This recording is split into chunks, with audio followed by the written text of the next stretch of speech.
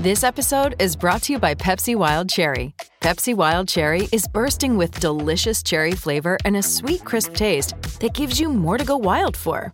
Getting wild may look different these days, but whether it's opting for a solo Friday binge watch or a big night out, everyone can indulge in their wild side with Pepsi Wild Cherry. Also available in Zero Sugar. So grab a Pepsi Wild Cherry and get wild. You know the difference between hockey and those other sports? You gotta be tough to be a hockey player. I idolize Dominik Hasek. I played goalie because of Dominik Hasek. My life in hockey has been started because of Sabres hockey. I didn't need playoffs this year. I wanted it, but I didn't need it. But when you screw up for the fans as much as this team has over the last, 5 years, and just don't hold yourself accountable, I'm sorry. I'll hang up and listen. I'm sorry. Welcome to Two Goalies, One Mic, an in-depth look and behind-the-mask conversation about the greatest game on earth, where everything goes and nothing's off limits. Now I'll tell you something about this guy. This is only 3 minutes, eh? Whammo!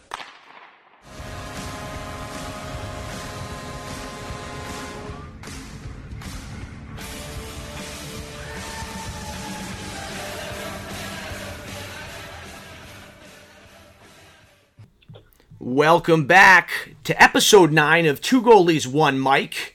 We got a great show on tap for you today. As always, I'm joined by my co-host, Dwayne Stenell. Dwayne, how you doing, kid? Oh, man, I'm just drinking some Broken Skull IPAs here. Ready for some WrestleMania later tonight. I put out a poll earlier. Should Dwayne get blasted tonight while watching WrestleMania without a crowd? It was an overwhelming yes. I can't fucking wait. I'm pumped, man. I'm pumped. After a long week at work, this is what I need right now. You love to hear it. You love to hear it. But I'd be remiss if I didn't say this show is going to be dynamite because we are joined by Ty B from Trainwreck Sports and the Crossing Swords podcast, a huge friend of the program and just an overall beautician. Ty, thanks for joining us, kid. Yeah, dude, it's been a long week, just like Dwayne. I've just been fulfilling orders like Willy Wonka, making sure Easter happens for a lot of people getting their chocolate.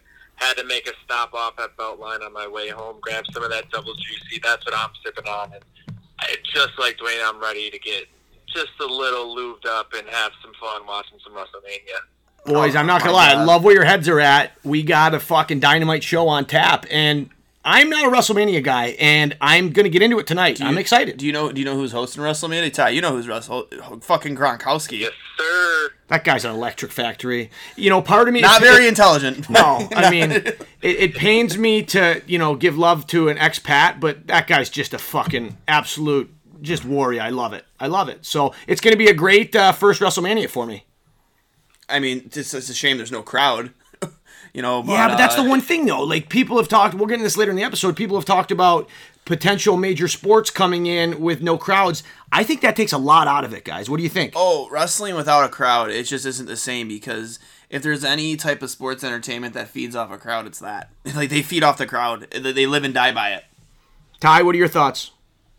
Yeah, seriously, especially in wrestling, I think the crowd drives a lot of what happens, and it pushes them to go over the top, and that's where you really see people succeed and grow those big names like The Rock and Stone Cold. That's where they, hit that next level. And it's sort of the same thing when you think about these top elite athletes, these guys who are driven, whether it's, Jack Eichel or Connor McDavid, LeBron James, it doesn't matter. These top guys, they hear the roar of their home crowd, and it gives them that extra fuel, like Eichel against the Maple Leafs. So you think about that when the Leafs invade, it's the same sort of thing. You get that heel attitude out of them. Dude, love to see it, and you're not getting that now. Ty, you bring that up. We all are reminded of it feels like forever ago, but a couple months ago when the home game in Buffalo, when Jack scored and he went right up to the glass. Oh, you guys know what I'm talking about? Oh, yeah. You told him to sit down. Sit the fuck down. Oh, that's what he did, right? Ty, you know what I'm talking about? That had me fucking fired up, baby.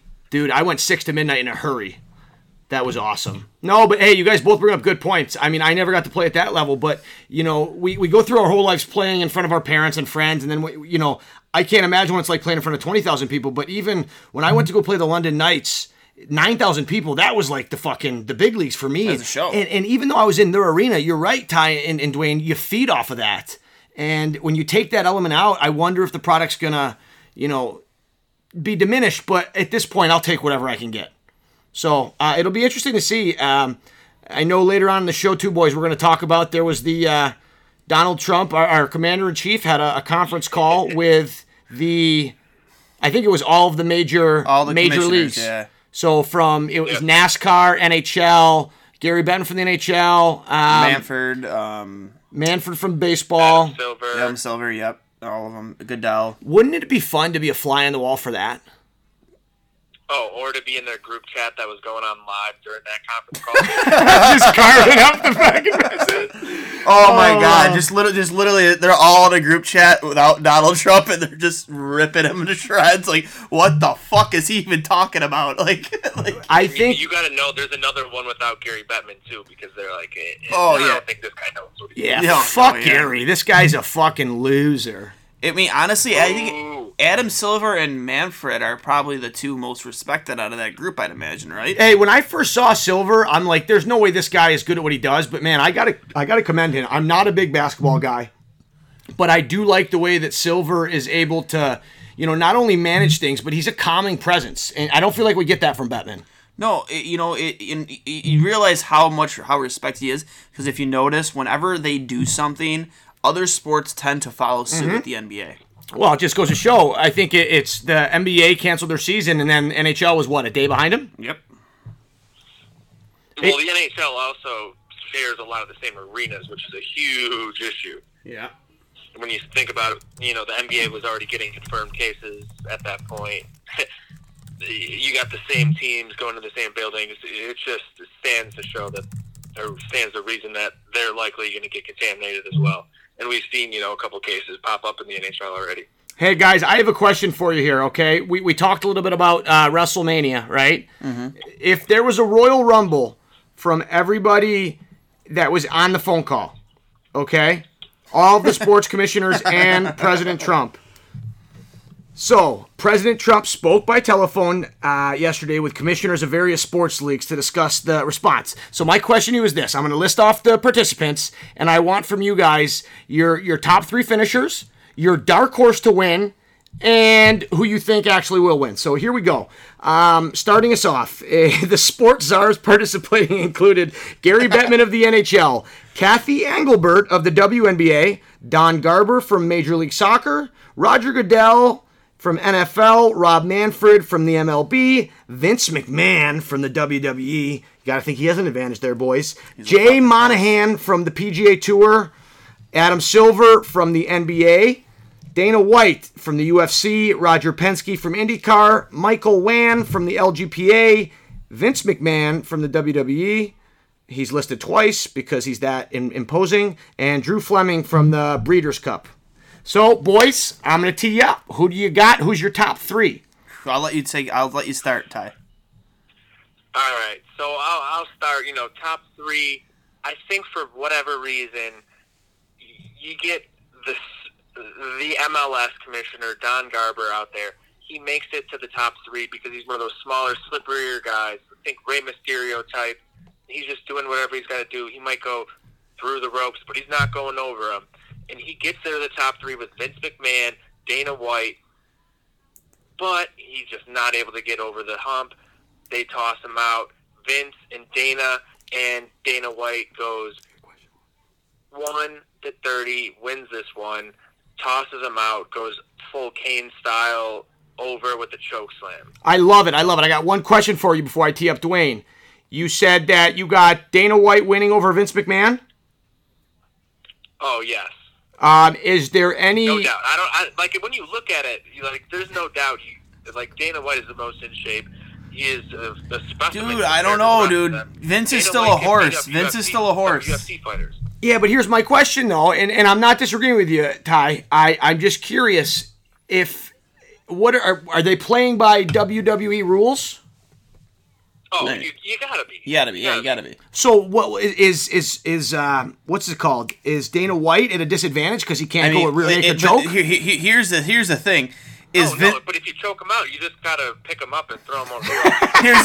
Here's the thing. Is Vince McMahon willing to get Dana White over at his own expense? That's the point. That's the question. Interesting. Like, is he willing to get Dana White over at his own expense? That's the big fucking question. Good call. So one last question for you, Ty, before I tee up Dwayne.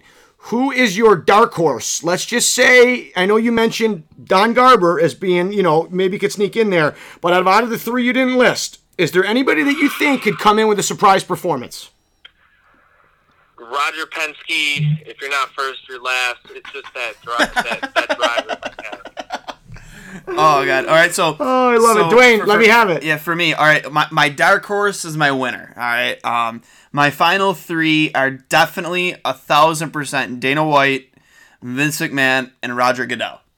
But here's the thing. Roger Goodell is such a snake fucking scumbag. He's the guy who's going to fucking roll under the bottom rope and hide outside the ring, play dead.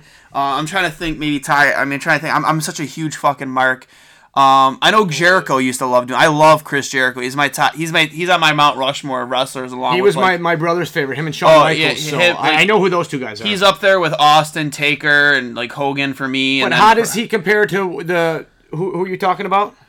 I'm just saying. I'm just saying. Like sometimes when Jericho was the heel, he would kind of like roll, like kind of play dead. Especially in his older years, he would like last longer in the Rumble just by playing the whole. So you're saying Goodell could be this guy? Absolutely. Goodell might actually have some of these other dark horses, like the favorites, suspended. Roll under the ropes, get under the ring. You've seen this done millions of times. Yeah. It was even done in the women's Royal Rumble, and then I think the girl was like chased out by the little the little leprechaun guy. Hornswoggle. Hornswoggle. Yeah, this stuff happens all the time, and Goodell is the perfect candidate to do that. I'm right with you, Dwayne. No, boys, I like it. So, Dwayne, you said your dark horse was your winner. Who's that? Oh, it's the final two, quotations mark, in everybody's eyes, because everyone's going to forget about it. The final two is going to be McMahon and Dana White. They're going to go back and forth.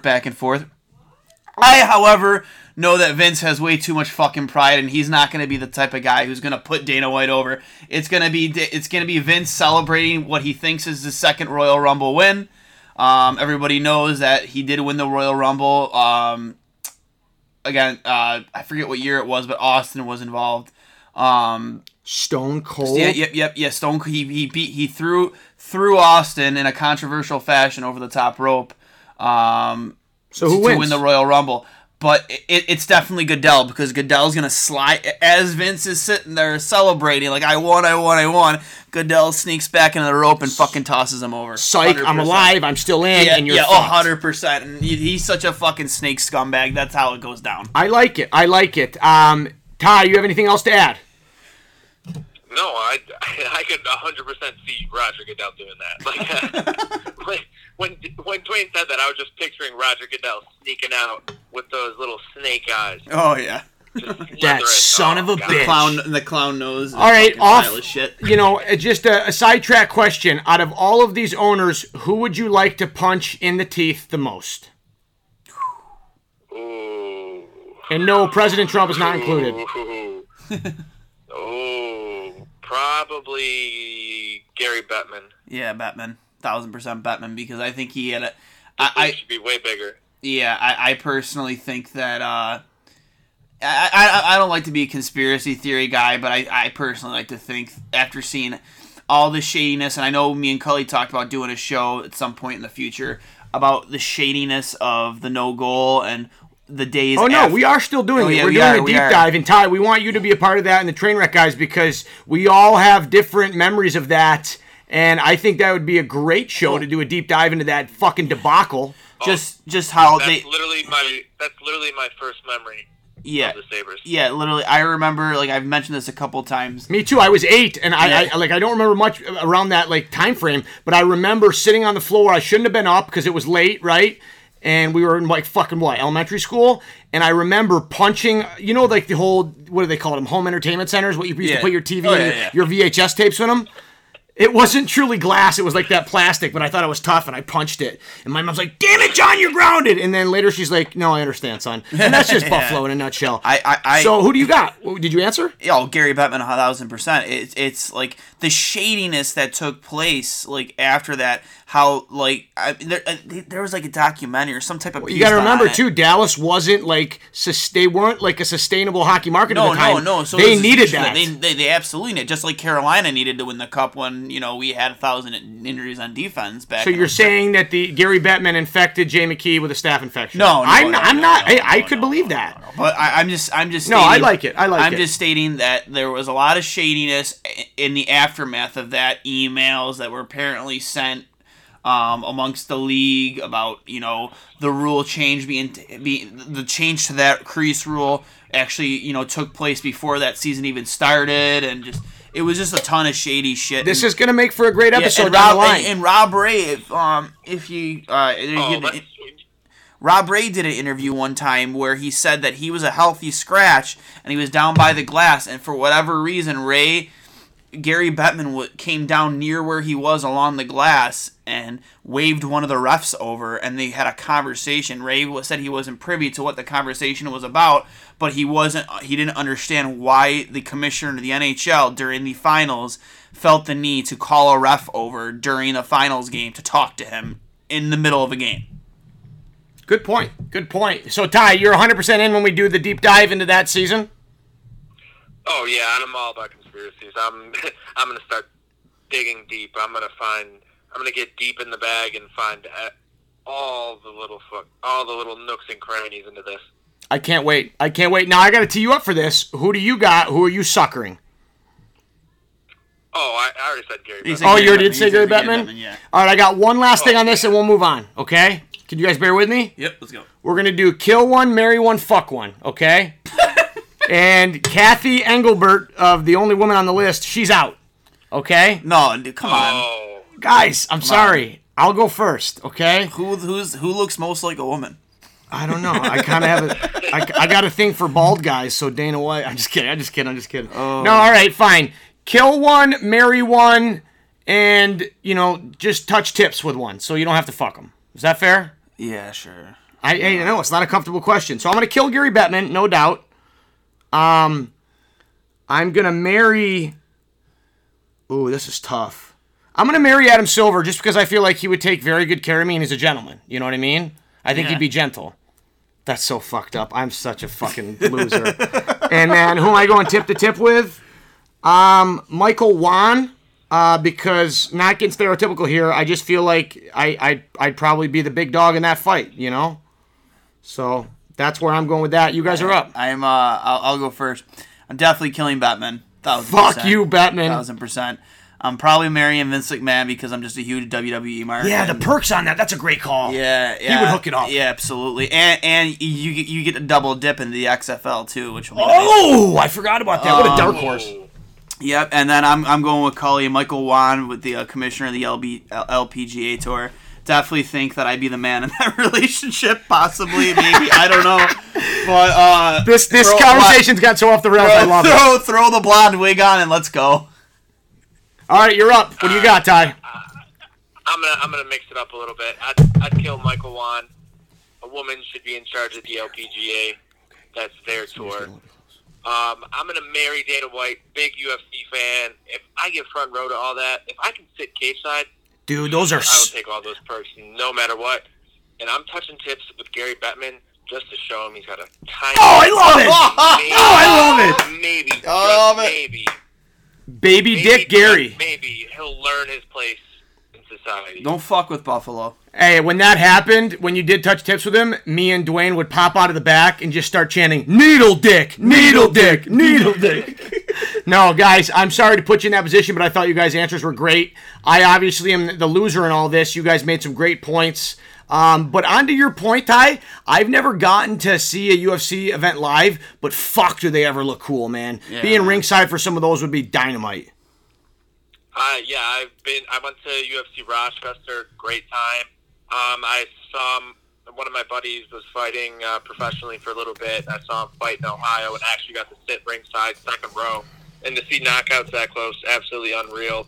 It's just like when you're right on the glass, when you're seeing a great heavyweight bout, whether it's, Ray Domi or whoever. It's just that same thrill, but just over and over again all night long. Yeah, dude. One of my favorite fights of this year for sure, I think was it Usman and Covington? Did you watch that one? Oh yeah, they just beat each other up literally 5 rounds. I mean, by the end of the fight, Usman beat the fuck out of Covington. And you know what, man? I'm not to be political about anything like that, but I wanted Covington to get this fucking face caved in. I hate Covington. Covington's the big Trump supporter. Covington, it's all a shtick. But am I getting that right? Covington was the guy that. That. Yes, he does that on purpose. Oh yeah, he's like trying to get those people on his side because no one else is on his side because no one likes him.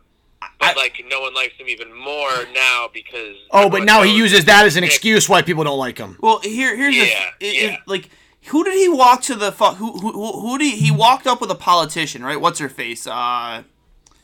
Who was with him? I can't fucking remember. Either way, though, I mean, I don't know, but Donald Trump Jr. was front row for one of his. And they were retweeting his stuff and shit. I remember that. But it's all his shtick. Literally, his own team hates him. He's not even allowed to train at America Top Team, which is one of the best gyms in the entire world, while other people are there. Jorge Masvidal wants to beat the shit out of him. And that's a scary human being, dude. He is, man. Kill him. So he has to literally have private sessions there. It's absolutely unbelievable what he's done and ostracized himself and within his own community of sport, which is unbelievable because normally it's a uniting factor. Most of these guys have mutual respect, except for people who are absolute phonies like him. You make a great point, Ty. And listen, I asked Dwayne that we don't make this show political, but everything we've said is fine. What bothers me about Covington is this. You can support your president without being as loquacious and he was just over the top with it, right? Oh. And to me, that's just explains the type of piece of shit he is. Because I'm sure that there's multiple people, that support, Donald Trump, but they're not as vocal about it, right? And it doesn't become a problem. Yeah. Right? We're all entitled to our own political opinions. It's not even that he's vocal about it. It's the way that he sells all of it. It's just flamboyant, genuine. You could tell he's trying to be a heel. He's trying to do WWE type stuff when that was never his thing coming up. No, right. So he's being phony. He's tried to do it just to get just to get a better look, which it did work for him. He got a chance at the title. He thought he should be the champ, but he wasn't able to do it, and he got his ass kicked. Didn't he get a shit pump? It just goes to show what happened. Well, yeah, dude. In the title fight, didn't he get a shit pump? He did. But with Usman, if you know the backstory on him, he was an immigrant who came to this country. In my opinion, I don't know if you agree with me, Ty, he is the definition of the American dream. He came here, he worked hard, he made a name for himself, and he became a household name in UFC. He's an inspirational story, man. Absolutely inspirational story. And Covington is a piece of dog shit. Absolutely, and the thing of it is, I remember listening to a lot of interviews with Usman. It's just I've never wanted to knock somebody out more than I want to knock him out. The guy was showing up to conferences with the MAGA hat on, this, that. He was shoving it in Usman's face. Yeah, that's no good. Fuck you, dude. I'm a Donald Trump supporter. You're an immigrant. You weren't born. That's here. wrong. Fuck you. That's wrong. That's what I hated so much about Covington. It was just dude, he's more of an American than you are, you fucking pile of shit. Yeah, and you know what? I hate to cut it short. I want to move on, but you guys have brought up some good points, and I just think it serves Covington right that the way he went about it. Listen, it's fine if you support Donald Trump. It is. But don't do that in the way that you're just asking for trouble, and guess what? He asked for it, and he fucking got it. And then Covington cried like a fucking baby and blamed the ref for stopping the fight. No. Oh, buddy, if the ref didn't stop the fight, he would have been dead. He clearly got fucking dummied and deserved that TKO. No, I love it, boys. It's a great way to start the show. I'm going to run through what we got coming up, and we'll get into some of our segments. So one of the new segments we're debuting is going to be called Stirring the Pot. For those that aren't familiar with the term, stirring the pot can be used in a bunch of different ways. Think of your NHL agitator, Brad Marchand. Stirs the pot quite often. Licks people. Loves. Well, yeah, that was, yeah. There's no about it. He did it multiple times. So our Stirring the Pot segment will cover, it'll be an open-ended conversation on any and all going controversies, altercations, any mic'd up content we get because Drew Doughty's mic'd up content. It's going to be electric. He's stirring the pot constantly. I love it. You know, players making controversial comments to the media or on ice fights, face washes, scrums like that. That's what we're going to be covering. But this week, later on the episode, we're going to be debuting Stirring the Pot, and it's going to be about Robin Lehner and his comments to the media about the NHL and them resuming the season. So we'll get to that in about a half an hour. That'll be fun. I would love for you guys to let us know what you think about Stirring the Pot and any ideas going forward for that. Outside of that, we have at the very end of the episode, for all you Office fans, Dwayne is going to be releasing his top 3 Office episodes, and we are going to submit a poll, a submission for our fans to submit their top 3. And next episode, we will be battling it out. Is it Dwayne's top 3 or is it the audience's top 3? So all you Office fans out there, please tweet at Dwayne, at KidCully33. Diversity Day. Are you an Office guy, Ty? Well, he clearly is. For sure. Okay, good. Do you want to be a part of this, Ty?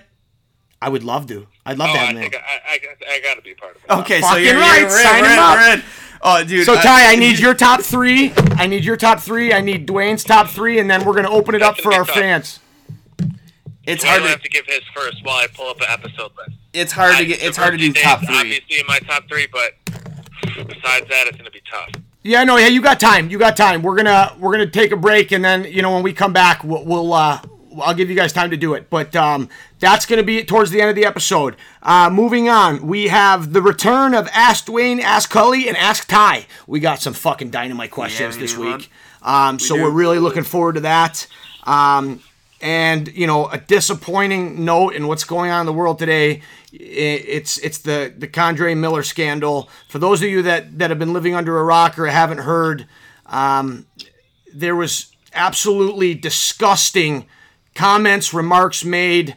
K'Andre Miller went on through the New York Rangers.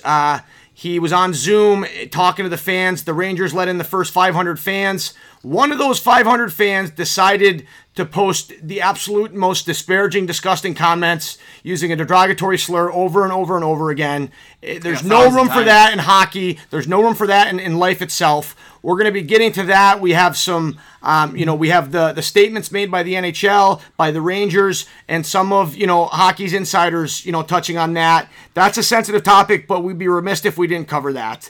Also, coming up towards the end of the episode, too, we have possible draft scenarios. There was an article that came out today that one of the Athletic writers simulated the rest of the season, and that had the Sabres finishing with the 3rd best odds to win the lottery pick, meaning we finished 3rd last in the league. That doesn't guarantee us the 3rd overall pick. I think that means we pick no later than 8th.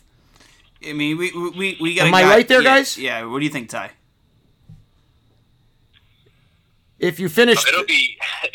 It's tough. Like I don't think the Sabres would have necessarily fallen that far because of the way that they were still kind of competing. Right. You had Jack. It looked like he was fighting an injury, but he was still giving it his full go as much as he could. I don't think they would have fallen that far, but I think they would have probably been bottom 5. I agree. But for our exercise, we're going to be assuming that the Sabres would be picking anywhere from 3 to 6, and you'll be hearing from Dwayne, Ty B, and myself about who our selections would be. Outside of that, a couple of good things to finish with. Let me ask you this, Ty: have you been teeing into the Sabres Classic games? Just a few of them, not a ton because of how much I've been working right now. I'm in the same boat, buddy. I've only got to catch a couple of them, but luckily our co-host Dwayne here has absorbed them all, and that's why we love him. So he's gonna walk us through all of those. But like I said, guys, we got a jam-packed show. We are extremely lucky to be joined by our friend of the program and just an overall great guy. Real quick, this is for all you essential employees out there that worked hard this week. This is it for you guys. Listen. Oh, that's such a sexy noise. All right, guys, let's get to it. All right, so the first thing I want to talk about is this K'Andre Miller story. All right, so just a little background, and then I'll open it up for you guys. A Zoom call between the New York Rangers prospect K'Andre Miller and 500 Rangers fans turned ugly when an unknown person abused the chat function to repeatedly direct a racial slur at the 20-year-old. And that racial slur, just so everybody knows, is the N-word. A word that is just, there's no place for it. Just in life. Not even just in hockey. So just a little bit of background on Miller, and then I'll open it up for you guys with the comments from Brian Burke and Frank Cervelli. The Rangers took the defenseman 22nd overall in the 2018 NHL draft. He played for the University of Wisconsin, a powerhouse team, from 2018 to 2020 with a bunch of other NHL draft picks. He also played for Team USA at the 2019 World Junior Hockey Championships and scored a big goal, if I'm not mistaken, to tie one of the games up. Yeah. Miller then signed a 3-year entry-level deal with the Rangers on March 14th. And give me a break on this one. Hermel Yavari. Go ahead, read it. For the win, speculated the incident may have been another example of what people call Zoom bombing, where bad faith actors access the chats for the sole purpose of posting hate speech and or pornography. Taylor Lorenz and Davey Alba of the New York Times wrote that Zoom has become a target for harassment and abuse coordinated in private off-platform chats. Some breaking news is the practice has become so prominent the FBI issued a release on it, writing in part that the organization has received multiple reports of conferences being disrupted by pornographic and or hate images and threatening language, and they will be investigating the case on behalf of the Rangers. Zoom will also be making changes in the very near future to its privacy policies, per Josh Constantine of TechCrunch. The company will mandate passwords for entrances to calls through Meeting ID. Furthermore, the waiting room option will now be on by default, forcing hosts to manually admit attendees. Before I tee it up for you guys about what everything else, what the hockey writers have said, and Brian Burke and them, the last two things we read about how they could make these changes, why the fuck wasn't that in place to begin with? It's kind of crazy how common sense things are like done right from the go. Like things like this, what they're implementing now. It's common sense that this should have been something that should have been implemented from the start, and it shouldn't take something like this for this to happen. Well, it's common sense that these need to be implemented. It's just more of the fact that it goes to show what we have in our society right now and some of the issues we are, facing. That people feel the need to do these type of things, and that we have to go to the lengths that it's like you feel it should be common sense to put these things in place so that people aren't allowed to do these disgusting things. Safeguards. Yeah, this also happened in the analytics night in Canada. The same exact thing happened. Wait, can you fill me in? It's absolutely disparaging. So I forgot exactly who it was, but they put together a hockey analytics night in Canada, a big Zoom call, over 150 people, I believe, were in there, and they were recording a little bit to share with the rest of the community, and, someone decided to do the same exact sort of thing, and they had to close it all down, and then they ended up just recording the last couple segments, and it's just absolutely horrible that we have to deal with that right now in a game that we always talk about. It's supposed to be for everyone, and we know, especially with hockey, there's cost constraints, but we have the examples of Willie O'Ree, and we have the things like #6 Heroes and these things now where we're trying to expand the game to people who wouldn't normally have had the access to it, and these things are taking us right back to where we were before. It's taking one step forward and two steps back, and you just hate to see it, and I'm glad the FBI is actually getting involved, and I hope they actually have to face the penalties for that. Fucking right. On that note, needed that. Yeah. Had to crack another one. Oh, I love it. I love it. You kind of teed me up there because I'm obviously people who, heard, the rant, know that I work for, Dominic Hasek's foundation, #6 Heroes, and, I'm very involved with, their weekly on ice practices, and this year we had our very first, we had two teams actually this year, a Cavs team and a Riverside team for the first time ever, and we played a lot of Mole teams from the area, and just the extent that foundation goes, especially for the inner city kids and kids from underprivileged backgrounds who, because you get to deal with them all the time for #6 Heroes, right? Oh, hundreds of kids, and if they were to hear that, that could be it for them. Oh, absolutely, man, and that's why it's so. it hits me right in the heart because, you know, I deal with, you know, people, I don't think this is the word it the wrong way. People, children of color. No, I think that's okay. Yeah, you know, all the time, and you know, I see the types of backgrounds they come from, and you know, the type of hardships they have. You know, obviously, it's not their fault. A lot of people are born into the situations they're in. And I was too, you know, with my mother, you know, raised by a single mother. My dad was involved, but, you know, my mom used to work 3 jobs sometimes, to keep food in front of me. And so I'm very apathetic towards what they go through. Empathetic, yeah. Yep, towards what they go through. But it's, you know, seeing, like, it really just said it in his face if you've seen the video, because he was so visually uncomfortable. Real quick, props to him. He handled it like such a fucking pro. Oh my God, I can't imagine the fucking mental strength you have to not just, I probably would have broke down in tears or just shut it down. And the fact that he battled through that, guys, he's fucking 19 years old.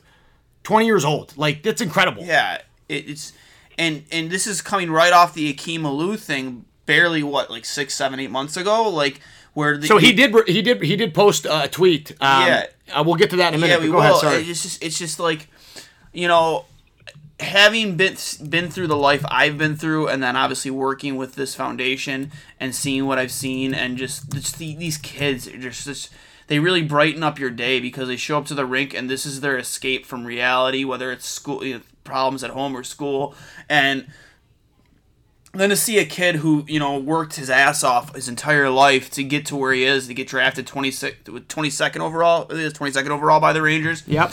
And then just this, you see the smile on the kid's face the day he got drafted, and then just like this fucking pile of shit, whoever it is. I hope they better be brought to justice. Yeah, they better be, and just the look of just. He's dumbfounded as he's giving this interview. Nobody should ever be subjected to that. So, guys, we are gonna. You know what? It's a tough situation to deal with. I would like to cover some of the responses. So, Dwayne, tee us up first. We got Frank Saravelli. He's a prominent hockey writer in the NHL. What do we got? All right. Well, the NHL and the New York Rangers issued statements condemning the vile individual who hijacked the virtual chat with racial slurs today between K'Andre Miller and fans introducing him to the organization. I mean, like we said earlier, he's the first round pick. Played for Wisconsin. Had a great year. But it's perfect. Ty, you got here's one that I like because I hated Brian Burke when I don't know about you guys. I hated Brian Burke when he was in the league. I love him now. Yep. So fire me up. I'm the same exact way. Fire me up, Ty. I've listened to a bunch of Hockey Central now, and I'm gonna give this my best Berkey. Oh, I love it. My sincere apologies to K'Andre Miller and his family. These disgusting, cowardly, racist attacks on K'Andre Miller embarrassed the entire hockey community. K'Andre, the NHL community cannot wait to officially welcome you. We are so happy to have you. Couple clicks for you, man. That was an incredible Berkey. All right, this is from Ian Pulver, who has bounced around between a few agencies, but this has been a guy that's been, you know, a big-time power broker in the NHL. I had the pleasure of meeting him once, hoping to sign with him. He told me to kick rocks, then I suck. So, Ian Pulver, he said, yesterday, a gutless coward posted racial slurs directed towards our client, K'Andre Miller.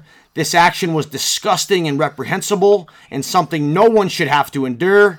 The Will Sports Group stands in full support of K'Andre Miller, his family, and Two Goalies, One Mike. All right, Ty, you got Rear Ads. Hey, big friend of the program, Rear Ads. Not really, though. Hey, Rear Ads, gambling corner, yeah. Oh, I got to read the tweet. I sure hope the Rangers and Zoom do everything they can to catch the fucking asshole, parentheses, us, because it could have been 2 or more, who attacked K'Andre Miller with racist bullshit during a Zoom call today. Absolute fucking scumbag, parentheses, us, because it could have been more than one, who should be publicly shamed and barred from NHL events forever. Forever. In our best Squints voice. Hey, that was it's good. No. absolutely electric, Ty. All right. I got Akeem Alou, at Dreamer Alou. Can I tell my story? Yeah, go ahead. I don't know if that's radio appropriate. I mean, it's Cully appropriate, though. Let's just say that I was in the same agency as Akeem Alou. I got this chance to skate with him. This was right after. This was in his first year of pro, like right before all this shit went down with the Colorado Thunderbirds. This guy was a stud, and it was just me, him, and one other guy in the locker room. So like, not a lot going on. He didn't talk to me at all.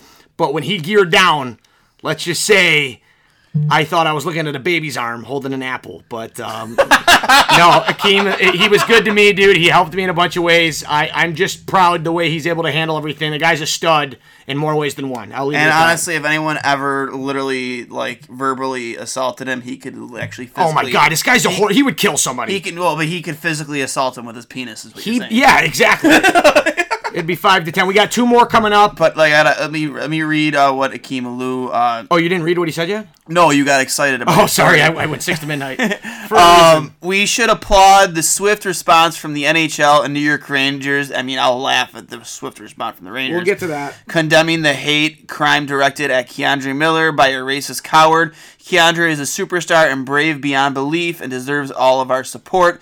Here for you, brother, and our duty to fight racism and hate together. I like that from him, man. We all remember what happened to Akeem Alou, the blackface incident. It was just... dude, it started way before that. Well, yeah, but I know, but like, I remember that picture with the guy in blackface. That made me want to throw up. Yeah, just... you could tell Alou didn't want to be there, and he was forced into that situation and pressured. Todd, you know the picture we're talking about?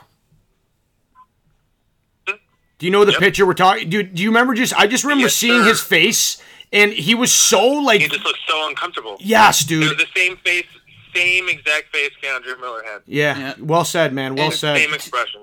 To these fucking nozzles who go out there and just like try and downplay what this is, it's ridiculous because at the end of the day, you, Cully, will never know what it's like to walk a day in their shoes and to have that look on their face that they had. Yeah. We'll never know. No, we won't. And well said. We got 2 more to finish it up. All right, and this is I'll read the one from the NHL. So the National Hockey League today released the following statement. The National Hockey League is appalled that a video call arranged today by the New York Rangers to introduce the fans to one of their league's incoming stars, Keandre Miller, was hacked with racist, cowardly taunts. The person who committed this despicable act is in no way an NHL fan and is not welcome in the hockey community. No one deserves to be subjected to such ugly treatment, and it will not be tolerated in our league. We join with the Rangers in condemning this disgusting behavior. Dwayne, before I tee you up for the Rangers' response, listen, the NHL has dropped the ball on a ton of this stuff, right, fellas? Oh, for sure. I think that they did the right thing here. I appreciate their comment. I know it's just words, but like just unifying. We wouldn't have seen this 4 or 5 years ago, right? No. So I think it's we're trending in the right direction, and the fact that if enough people can call out this gross behavior, then maybe more people will realize that they're disgusting bigots and to keep their thoughts to themselves or to seek counseling. Yeah, I thought the NHL handled the Akeem Alou situation very well, creating that like anonymous hotline for anybody who has something to report. They were That's pretty a tough situation to be put into. I like the way they handled it. Honestly, I can't relate to that and being put in that situation. I don't know about you, Ty, but that's a tough situation to handle. Ty? I think the NHL did a great job, especially you see these other teams who had issues that were brought up about their own coaches, and they addressed them immediately. And I think they took proactive steps, and that's exactly what you want to see from this league. And it seems like they are being proactive about what's happening with this Keandre Miller situation. So let's hope that we're able to stomp these sorts of things out. Well said. Well said. Last one, and then we'll move on. And before we do this, Dwayne, you had a little bit of a problem with how long it took the Rangers to put this out, and I completely agree with you. My only devil's advocate point on this is, and I could be wrong, is nobody's working. They're not all in their offices. They're all working remotely, right? Correct. I think that might have contributed to why it took so long. Not excusing their behavior. I'm just saying that might have contributed it. Would have loved to see them come out a little bit sooner. But I think they just want to get their facts in a row. But still, they at least came out with it So before you read the comment, are you okay with what they said? Oh, absolutely. I'm fine. I'm more than okay with what they said. It's just, and anybody who knows me knows that, you know, I love to create a PR nightmare for anybody who I disagree with. No, I never knew. But you know, no, they at least handled it the right way. They did. But I don't understand how it takes you 5 fucking hours to just make a general statement about the situation. Here's my hypothesis. Ty, tell me if you think I'm way off base. Maybe they thought they could catch the individual responsible before they put out the statement. Wouldn't that have made, like... Well, here's my thing.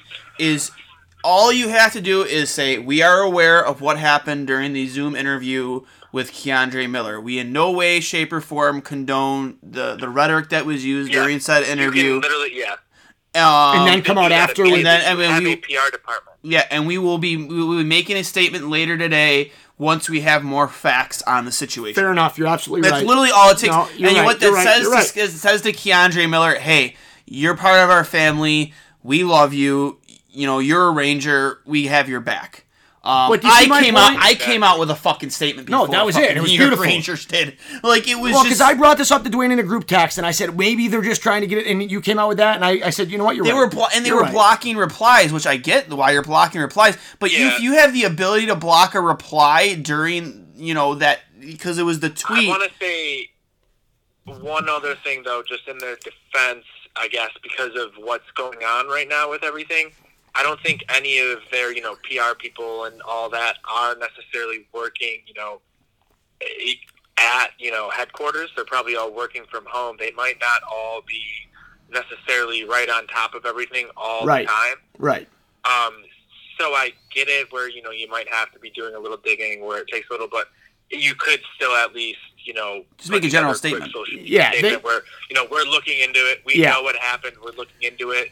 And we're reporting, you know, to the whatever we have to report to, and we, you know, stand with Keandre, and, you know, we're going to do whatever we can to figure, you know, get to the bottom of this.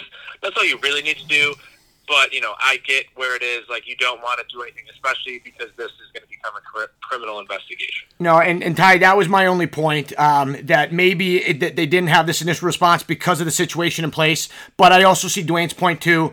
I think we spent enough time on it. But, Dwayne, why don't you read the Rangers' final response? Because I think they did a good job when they finally did address it. At the end of the day, it's all about having Keandre's back. And that was my biggest thing, is you got to have his back.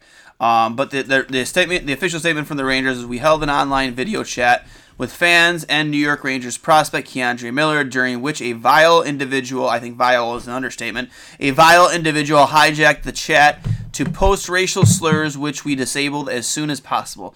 We were incredibly appalled by this behavior, which has no place online, on the ice, or anywhere, and we are investigating this matter. And as we mentioned earlier, the FBI is involved. So, you know, all in all, guys, I'm happy that we were able to include some of the responses, because I think it's powerful to show that the hockey community sticks together. There's no room for shit like this. Yeah. You know what would be interesting? If this would have happened in normal times, I would like to see if they would have responded quicker. Yep. But like you guys both made great points on it. And it's a disgusting act that has no room in this game. I'm happy to see the hockey community come together, though, boys, in a unifying voice to condemn these actions. And and a lot of players came forward too. Trouba was one of the first ones to make a statement. Oh yeah, we didn't have enough time to go through everything, guys, but there was a ton of outpouring support. And D'Angelo, who in himself is a very controversial person, because if anyone knows his history, he too was suspended in the OHL for using racial slurs on the ice. Who is that? D'Angelo. Was it? Yeah, I actually played 1 year in the league with him. Yeah, we all know. Cully played. No, I was just going to say that he had a bad rep. He was this mouthy. He was this mouthy, cocky son of a bitch. Yep. And he's been. I wonder what you bring up a good point.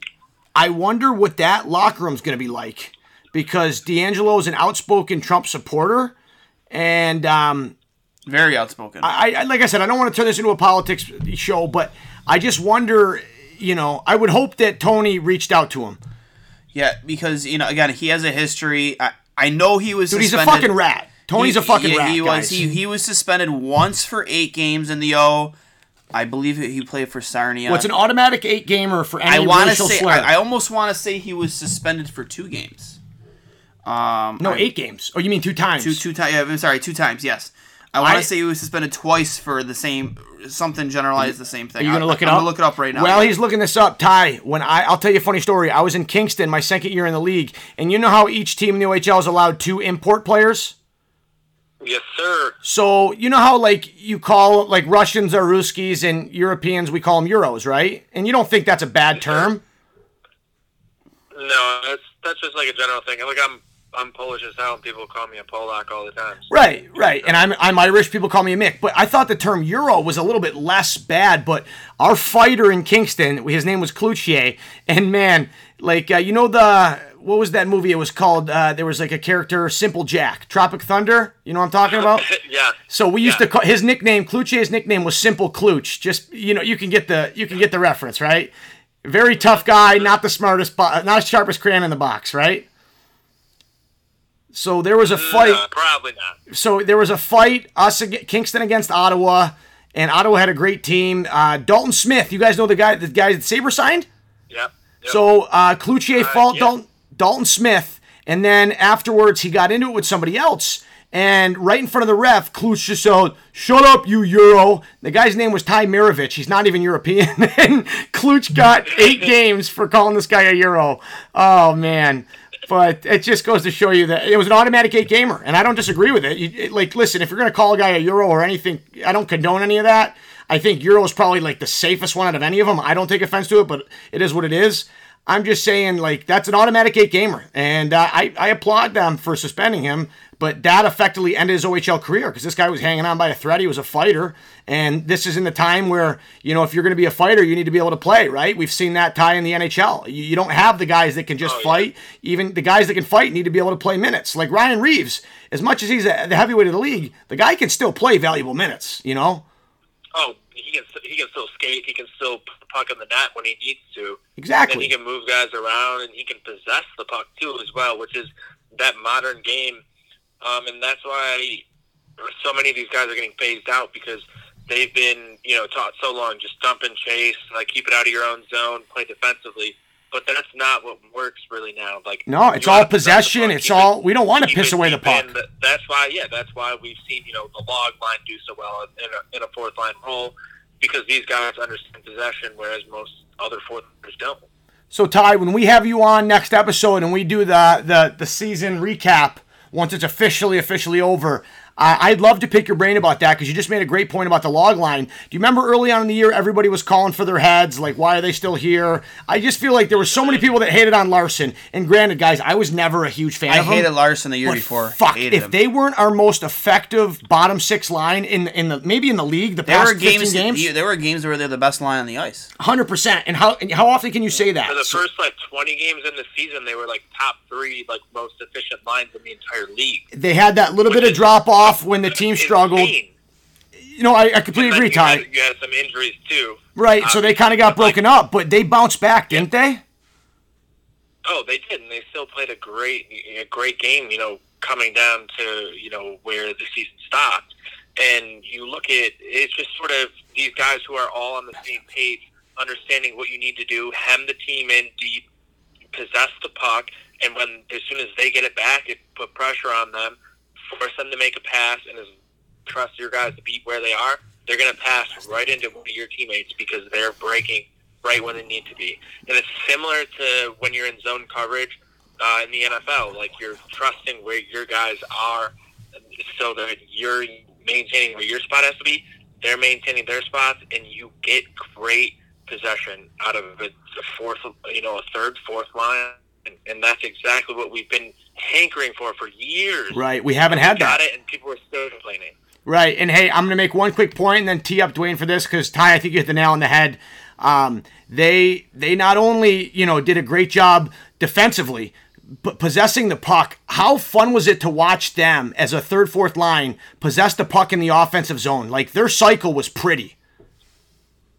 Oh, it was absolutely beautiful hockey just to watch them pin people deep, get the puck back, and then just move it around, cycle it behind the net, front of the net.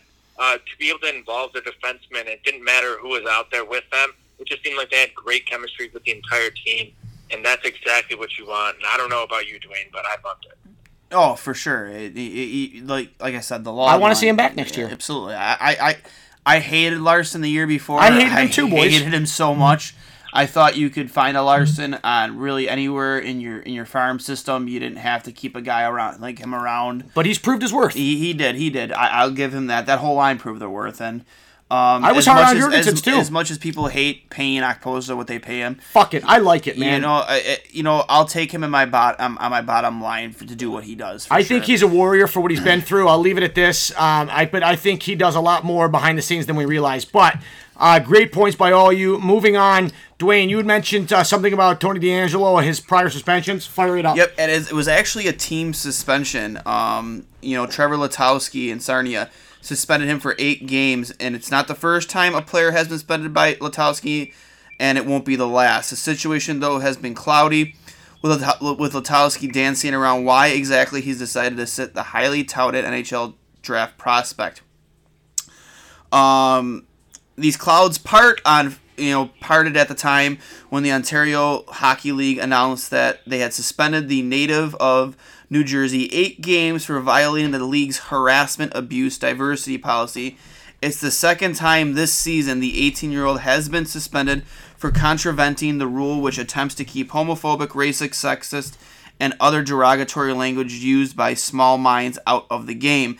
And this is where it really irks me about this suspension, because it wasn't directed at an opposing player. It was directed at a teammate. That's even fucking worse. Which is even worse. And like I said, we're not going to get political here about who he supports. If you want to support the president, you can support the president. It's fine. Whatever. I think this is a character issue. It was definitely a character issue. I'm happy he came out with a statement supporting Kamar, but Keandre. I apologize. Harold and Kumar? Harold and Kumar try out for the Rangers? Keandre Miller and we can edit that out. The Kamar part. No, but hey, you said Trevor Letowski was their coach? Kamaru Usman? That's fucked. Did you mention that Trevor Letowski was the coach? Yes, Trevor Letowski. Guys, he was my assistant coach in Sarnia. Like I said, I was there before he got there. He's such a fair guy. Yeah. If he can keep anything internal, he would. So the fact that he had to go public with this, I think speaks to the severity of what was said. Yeah, and DeAngelo, like I said, if you follow his Twitter account, which I don't, but I did look him up. He's outspoken. He's very outspoken politically. And like you said earlier, Cully, it's going to be interesting to have Keandre and him in the same locker room. I hope that he's not the type of guy who, like we mentioned earlier with Kobe Covington, is very outspoken vocally, in your face with it. Because Keandre has worked his entire life to get to this point. The last thing he needs is somebody throwing, this type of bullshit at him. Yeah. Well said. Personally, yeah. That's the way I think. Ty, you got anything on that? Yeah, on Kamar? Race, politics, any of that bullshit should not have, anything to do with what you're doing professionally in your job. As long as you're doing your job, whether it's professional hockey or if you're a stockbroker or if you're a retail clerk, none of that shit should matter as long as you perform well in your job and, you're doing everything you're asked. And you're a good human being. It seems like Keandre Miller, exactly, and it seems like Keandre Miller is succeeded in all those tasks. He did great this season at Wisconsin, and it seems like he's going to have a great future ahead of him. Obviously, being a first-round pick, there's a ton of expectations, and now he has even more eyes on him, and I just can't wait to hope that he just ends up succeeding in this league just because of all this. Unfortunately, it'll be in the Eastern Conference. So we'll have to deal with it for years to come. Let's hope he gets created to a West Coast team where we can root for him. One last note on that. No, you guys are right. I really don't have, because he's a power forward. He's a pain in the ass to play against. He's a big guy, dude. And like I said, I remember seeing some of his stuff in the in the World Junior Championship game. He's a horse, man. He's hard to move around. The perfect word to explain him is that he's a horse. I love that word. Workhorse guy, he plays an honest heavy game. On pucks, man. He plays an honest game too, and I'm excited to see what the future has in store for him for sure. Hey, even though he has no ties to the Sabres, it's safe to say that we're rooting for him, and so is a lot of America. And you know what? Especially after seeing how like how he handled it this so whole well, situation. Dude. Can you imagine us at 19? It makes, dude. I would have broken down, no doubt. Yo, as in the words of Cully, I'd be six to midnight in a heartbeat if the Sabres in an made a angry trade way. for him. Oh no, okay, yeah. yeah. If the Sabres traded for him, yeah. Oh yeah, for just the way he handled this whole situation, for sure. No, so hey, listen, it's I think you guys did a great job of explaining it. I just want to give a quick shout out to Trevor Letowski. He very easily could have swept that under the rug, right? Yep, 100%. But he did the right thing here, guys, even though that brought heat onto his organization. And let's not forget, he was fired. He was let go after that season. Yeah, I mad respect for him because, like you said, he could have. He did the right thing, and he probably lost his job because of it. And Exactly. he you see what's happened to the NHL coaches who swept those things under the rug Gone. at different points. Rutherford gone. Bill Peters? What happened with him? They kept him, right? No, he's gone. He resigned, but we all know what happened there. No, but hey, in Peters' defense, he is the one guy that I've heard multiple people come out, his former players, and say, and his former colleagues say that he actually went to rehab to help this program. I'm not excusing anything that Bill Peters did, but he's at least one guy that showed remorse and tried to get it fixed. Once again, not excusing his behavior, but a lot of these people, they don't apologize. And if they do it, it's phony. But no, I think we've covered that enough. But hey, here's the good news. Letowski probably lost his job for bringing that heat on the organization. He ended up on his feet. He's now the head coach of the Windsor Spitfires, friend of the program. Yep. He won a Mem Cup with him. Even better place, right? Hey, do you guys know that? Is that not a better? 100%. Yeah, well, I'm not sure. I'm gonna steal his thunder here because he's gonna bring it up. I don't know if any of you know this, but my co-host here, Johnny Cullen, did play for the Windsor Spitfires in the Not with him, though. Not with him. But yes, to answer your question, Ty, it's not even close. Windsor is like a top-notch organization from the way they run things to their building. But the Sting. The Sting was a shit show, brother. Very shadily run. They cheap out on everything. I'll give you an example. It's for your first 2 years in the league, everybody in the league is paid $50 a week, right? Yep. So you get everything included. You get billet, food, gear, everything you can imagine, travel, everything that's covered. But you get $50 a week. Sarnia taxed that $50. So instead of getting $50 a week, guys, which is enough for what, 3 meals at Subway in Canada, they taxed it. So we got $38. A boot that. And here's the kicker. So in Sarnia, we got less than 50. We got 38. In Windsor, we got 100 because they maxed out our gas money. Just little things like that, guys. Yeah. But here's the cool part. Letowski got let go from Sarnia. He was my assistant there. At the time when this happened, he was their head coach. He's now the head coach of Windsor. He won a Memorial Cup with them 3 years ago as their assistant, then got promoted to head coach. He had them on track to be a top 3 seed in the playoffs. He's a great coach. Guys, do you remember, I think it was Colby Armstrong hit him. That was that brutal hit when Letowski played for Carolina. I want you guys to, after the episode, everybody Google Letowski hit, and he gets absolutely run. You'll remember it as soon as you see it, because it's one of those hits where he gets hit and he's out. But that cut his career like short. an RG Umberger. Oh, even worse. Yeah, even worse, guys. Even worse. But no. Scott Stevens on Paul Curry and Eric. Honestly, it was like that. It was like that. But no, moving on. You guys have any other notes on that? Real quick before we move on, Keandre, this one's for you, buddy. We have your back. Cheers to that. So here we go. I just had to pull this up real quick. And this is from 2006. Carolina Hurricanes forward Trevor Letowski was carried off the ice on a stretcher after being knocked unconscious by a hit from Pittsburgh's Colby Armstrong in the first period. Guys, it was that bad. You'll know the hit as soon as you see it. It was bad. Oh, man. Oh, you'll know what I'm talking about. Anybody listening, fire up that hit. This guy's a fucking warrior. All right, moving on. For the first inaugural Stirring the Pot segment, a little bit of background. Stirring the pot just means mixing it up a little bit. How would you define stirring the pot, Dwayne? Oh, absolutely, man. I love to stir the pot, especially my group texts at work, man. I fucking love it. I'm not going to get details, so I like having a job, especially in the times we're in right now. But I love stirring the pot. But yeah, like you said, it's creating controversy. It's opening dialogue. Making mic'd up stuff. Yeah.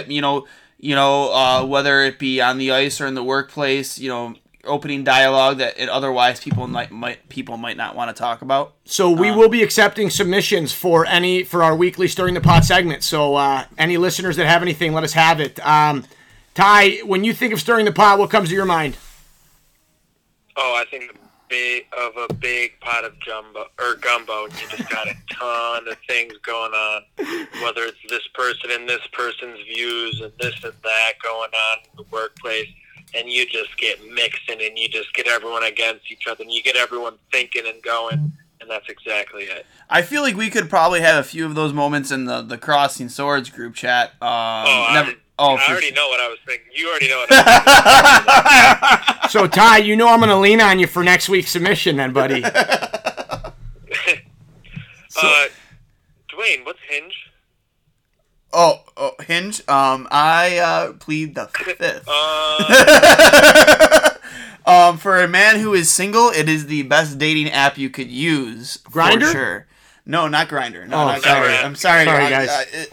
That's the most. Grindr is the most used app on Cully's phone, by the way. I have 2 kids, for the record.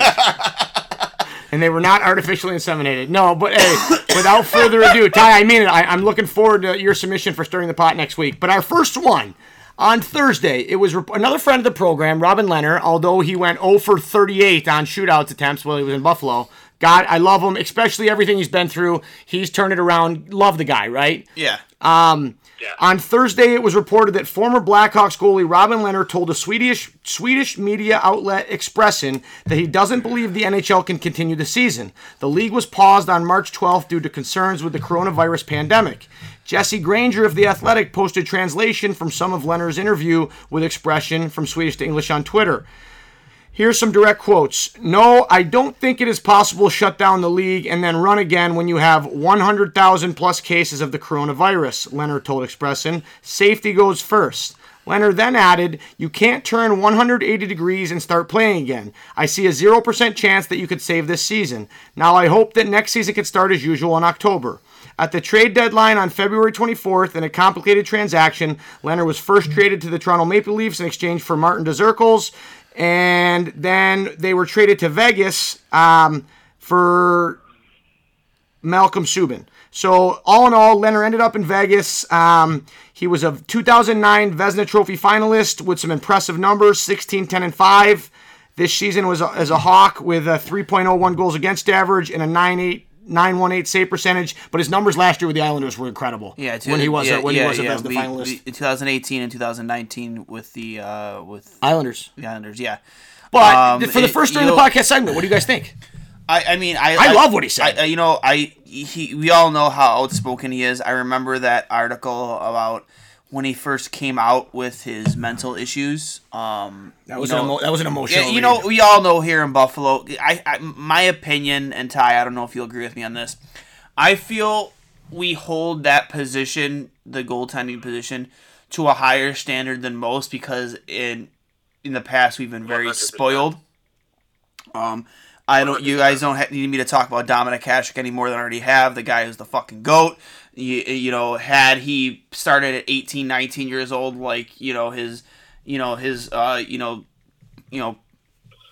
counterparts Brodeur and Waugh, who do hold the higher numbers than he does, I truly believe he would hold every goaltending record there is personally.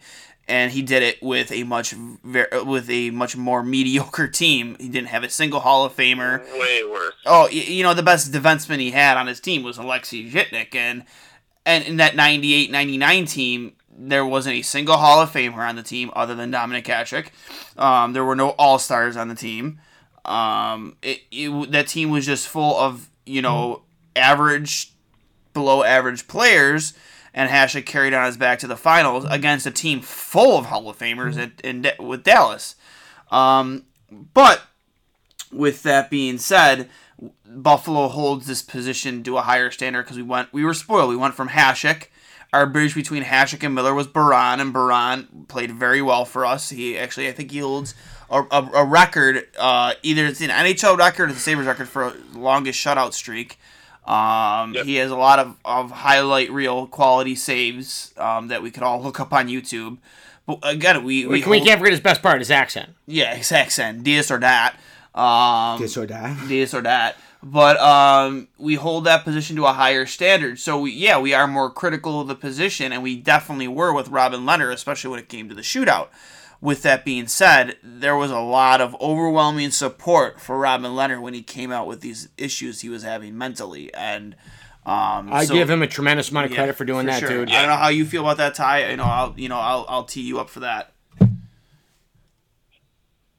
Oh, you have to be on the side, and it's just amazing to see that he's found clarity within his mind to be able to speak these thoughts, because these are exactly what any sane person in the world is thinking. He said, 100,000 cases. Obviously, this interview was probably done a couple of days ago.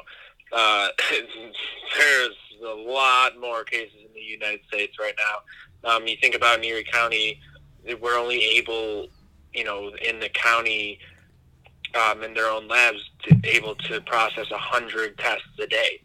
The amount of positive cases are way higher than reported, and it's not going to slow down anytime soon. The thought that this season can be finished is absolutely insane, I think, in my mind. I don't understand how anyone can believe that. And, I commend Robin Lehner for speaking out and, informing people. Like, this just doesn't make any sense. And, you have the MLB trying to say, we're looking into, maybe doing this stuff with, in spring training facilities and quarantining everyone and this and that. But guess what? The players just came out and said they're not going to play until the fans are back a lot in the stadiums. And you have cities like Toronto have already banned public gatherings until June 30th. It's not going to get better anytime soon. We're not looking at, realistically a full summer's worth of playoffs. It's going to have to be super abbreviated, if at all, to be able to start the season on time. Maybe, and then you might have to maybe push next season back and push the playoffs back, or abbreviate the season. And you have a whole ton of logistics that go behind that, and it's going to be it's just huge for the league going forward to see what they do. But it's going to have to be every single league, and you have to put the people first. And that's the number one thing in all of this. Because if you're a business and you're putting people at risk, you're going to be the ones who are going to be found at fault. And obviously, you can't have the liability fall on you. They're not going to be able to have these until it's publicly approved from, the government. Yeah, and it's like I said, me and you both were considered essential workers, and it's a scary environment out there, man. Like I've mentioned before, I work for a beverage distributor, and my biggest point is, biggest point I'll make is that I can control what I can control. I can sanitize my hands. I can wear gloves. I wear a mask out there. I truly do. And I can take all the proper precautions that are necessary to keep myself safe from this. But the thing is, I can't control what other people do. I can't control Joe Schmo coming to fucking Tops with his entire goddamn family to buy a case of beer and a loaf of bread, I will say, I seen this today.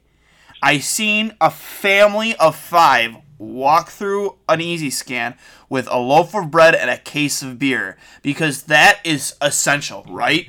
Well, the bread is essential, right? Well, the bread is, but the case of beer isn't. And you know what? That's something you could call and use curbside. You can buy that online. They have things that you can walk to your corner store and get a loaf of bread. Literally, yeah. You don't need to do this at Tops. Yeah, Tops. A high traffic area. A very high traffic, and you see some stores taking precautions. I know Walmart and Target have done it where they're limiting the amount of customers at a time that can be in the store, which I think is smart. But it's a scary thing, man, because you don't know. I don't know these people.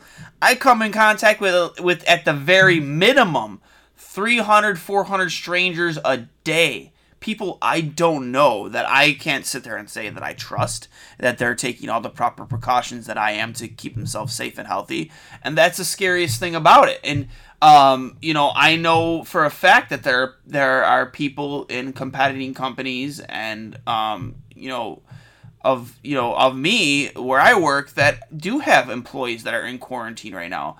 I'm friends with people who know people that are in quarantine right now, and it's a scary fucking thing because I know people that are dying from this at young ages, and I'm 32 years old, man. Like, I'm not invincible. I mean, I haven't had the actual regular flu since I played college hockey, but with that being said, I don't know how my body would react to something, being exposed to something like this. I don't know if my immune system can fight this off, and it doesn't take a genius to know that if the body it feels weak or tired, or if you've been working a long week and then all of a sudden you're exposed to this, your immune system isn't working at its it's compromised. It's compromised, yeah. So it makes you even more vulnerable to it, which is the scariest thing, because I could be working on a Saturday, the last day of my work week, and I could be on hour 10, and all of a sudden I might come across somebody who might be infected with this, and my immune system's like, well, fuck, man, like, I'm not ready for this. And, it just makes me that much more prone to, the highest, I don't know how to word this, what this virus could, dramatically do to my body. So it's scary, man. I don't know if you have any stories like that with people coming in to you, or if is it all just online ordering? We're not allowing anyone into the store. That's right good. now. I'm happy for that. Shipping, pickup orders like that. But it's just crazy to see the difference between, some people who are like, oh, this is absolute bullshit still, and this and that. And, they're almost all elderly people, and I'm just worried for all of them because they're not taking these things seriously. And then you have, people who are 30, 40 years old, and they're like, yeah, set my order down. Like, I don't even want to take it out of your hands. Like, yep. We're taking all the precautions. Like, we have an ozone thing we've been setting off every night. We have, a ton of hand sanitizer. I've used literally like 300 gloves a day. Like, I've hand sanitized 200 times a day. Like, I have to keep using hand lotion over and over, and I've never had to use lotion. Like, I always have soft hands, and they're trying the hell out. But, like, we're doing everything we can, to keep people's lives sort of some semblance of normalcy. And, it's just interesting to see the difference in the way people have to react to this and have, taken this into their lives and actually adjusted to it, because some people still are not taking it seriously.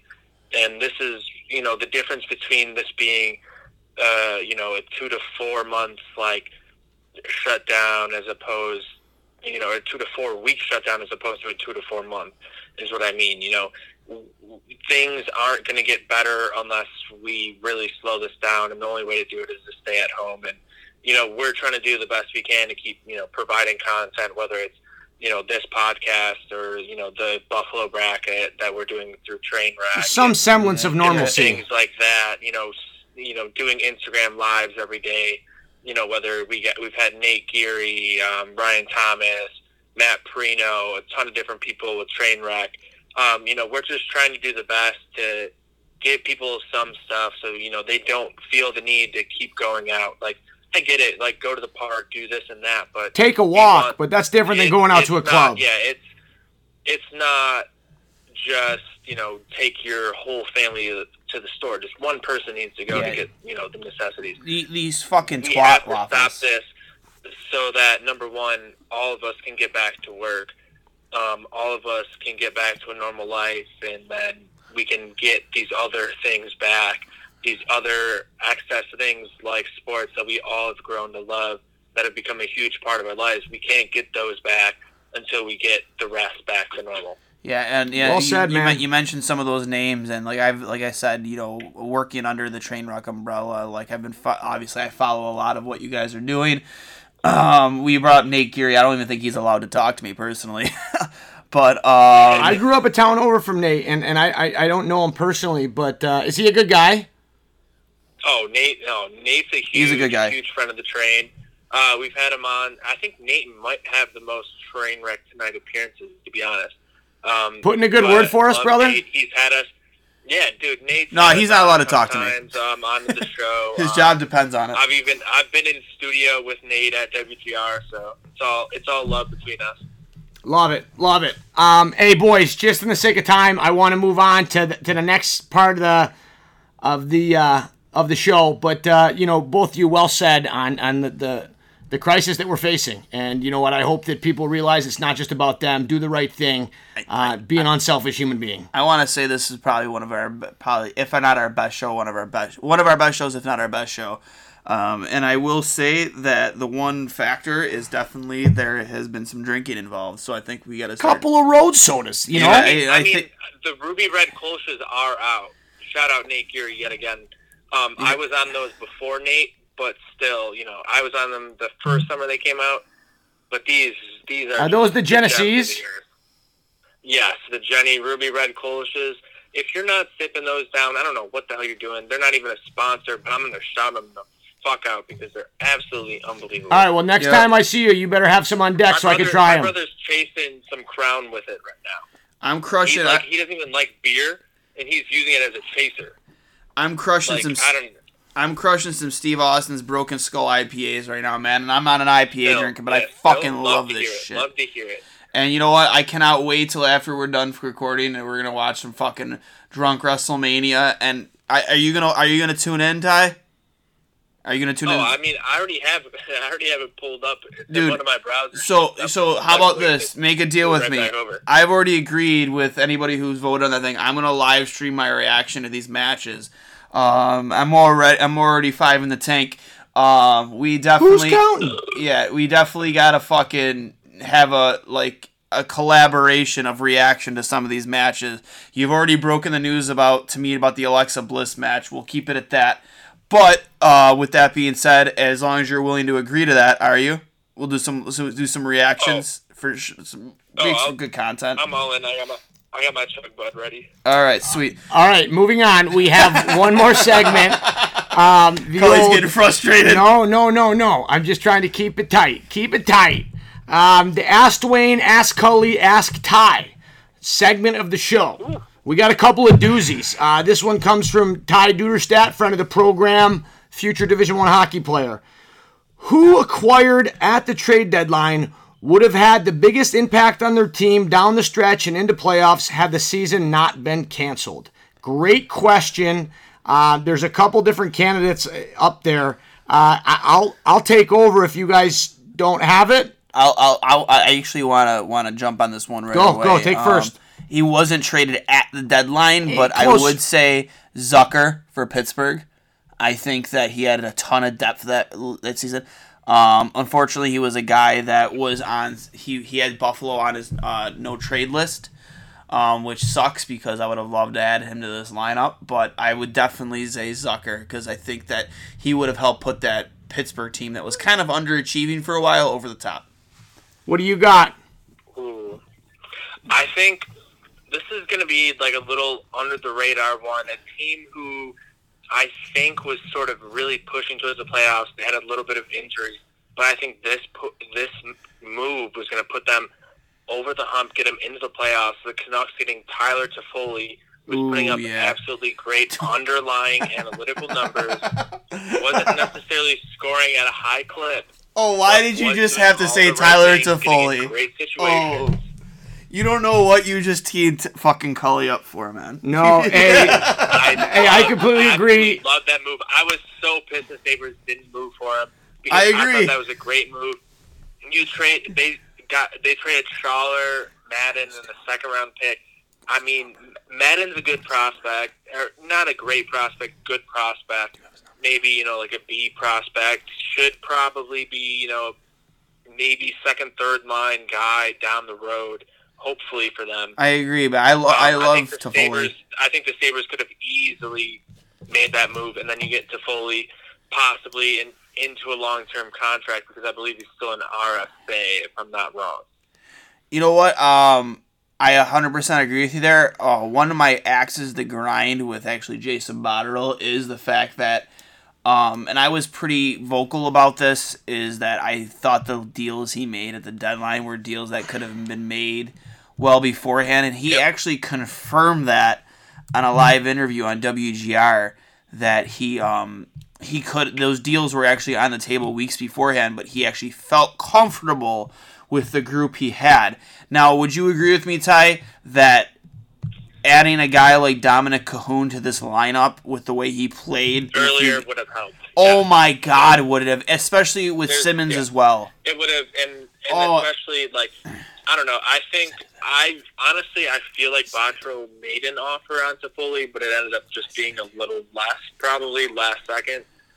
But it just worked out the way it did, and I think Vancouver was in a better situation to get themselves into the playoffs, to where they offered just a little bit more, probably offering Madden.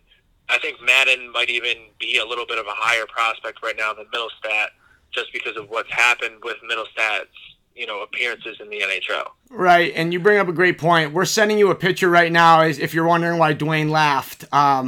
There's a photo on Instagram of Toffoli absolutely abusing me that you'll get a kick out of. Yeah. So did you send it to him?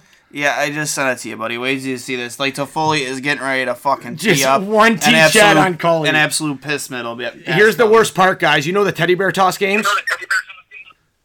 Lord, Coley, did you not know he was there? I had no idea, and here's the worst part. There's no chance you knew he was there, dude. No, not a clue, and here's the worst part, dude. That was the teddy bear toss game. You look like you're looking like 10 rows up, and like at the blonde with the big pit. Well, it doesn't help that I'm 5'6", trying to look over Dalton Smith in front of me. But no, Toffoli, that was the teddy bear toss goal. So that was taken about 12 seconds before I got pelted with 10,000 teddy bears. So just thought you'd get a kick out of that. No, I think that's a good trade. Even better. That's Before I give you guys my answer, because I think that's a great one. My only thing is this: Vancouver had a strong start, but they lost Besser, right? Correct. That's why they got Toffoli. Right. Here's my thing: if they had Besser still and they got Toffoli, they're a legitimate, contender to go deep, right? Yes.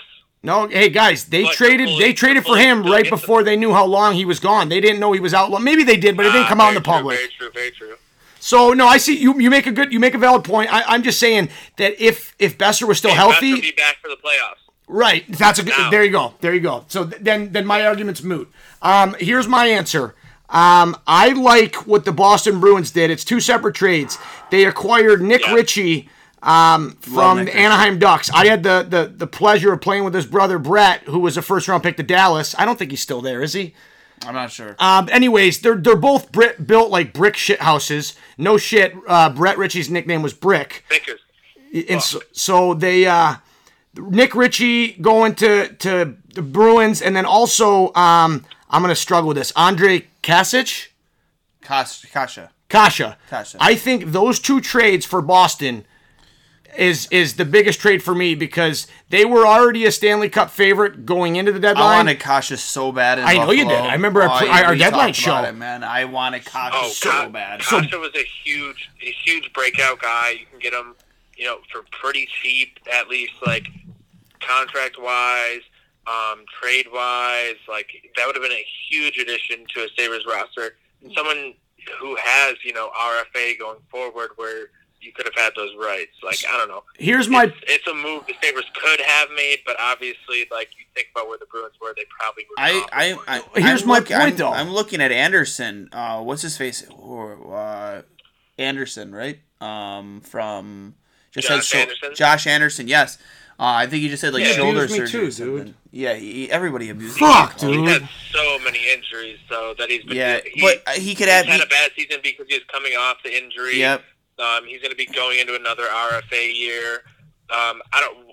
There's no reason to give up big picks for a guy but that's the thing. Don't know how he's going to come back from this. I think he could be. Obviously, they were still asking for big picks if they didn't acquire him. I think at the draft, if he was available, he could be had at a cheap price. Well, we'll see. We'll see what the medical reports are. I have one last point on this.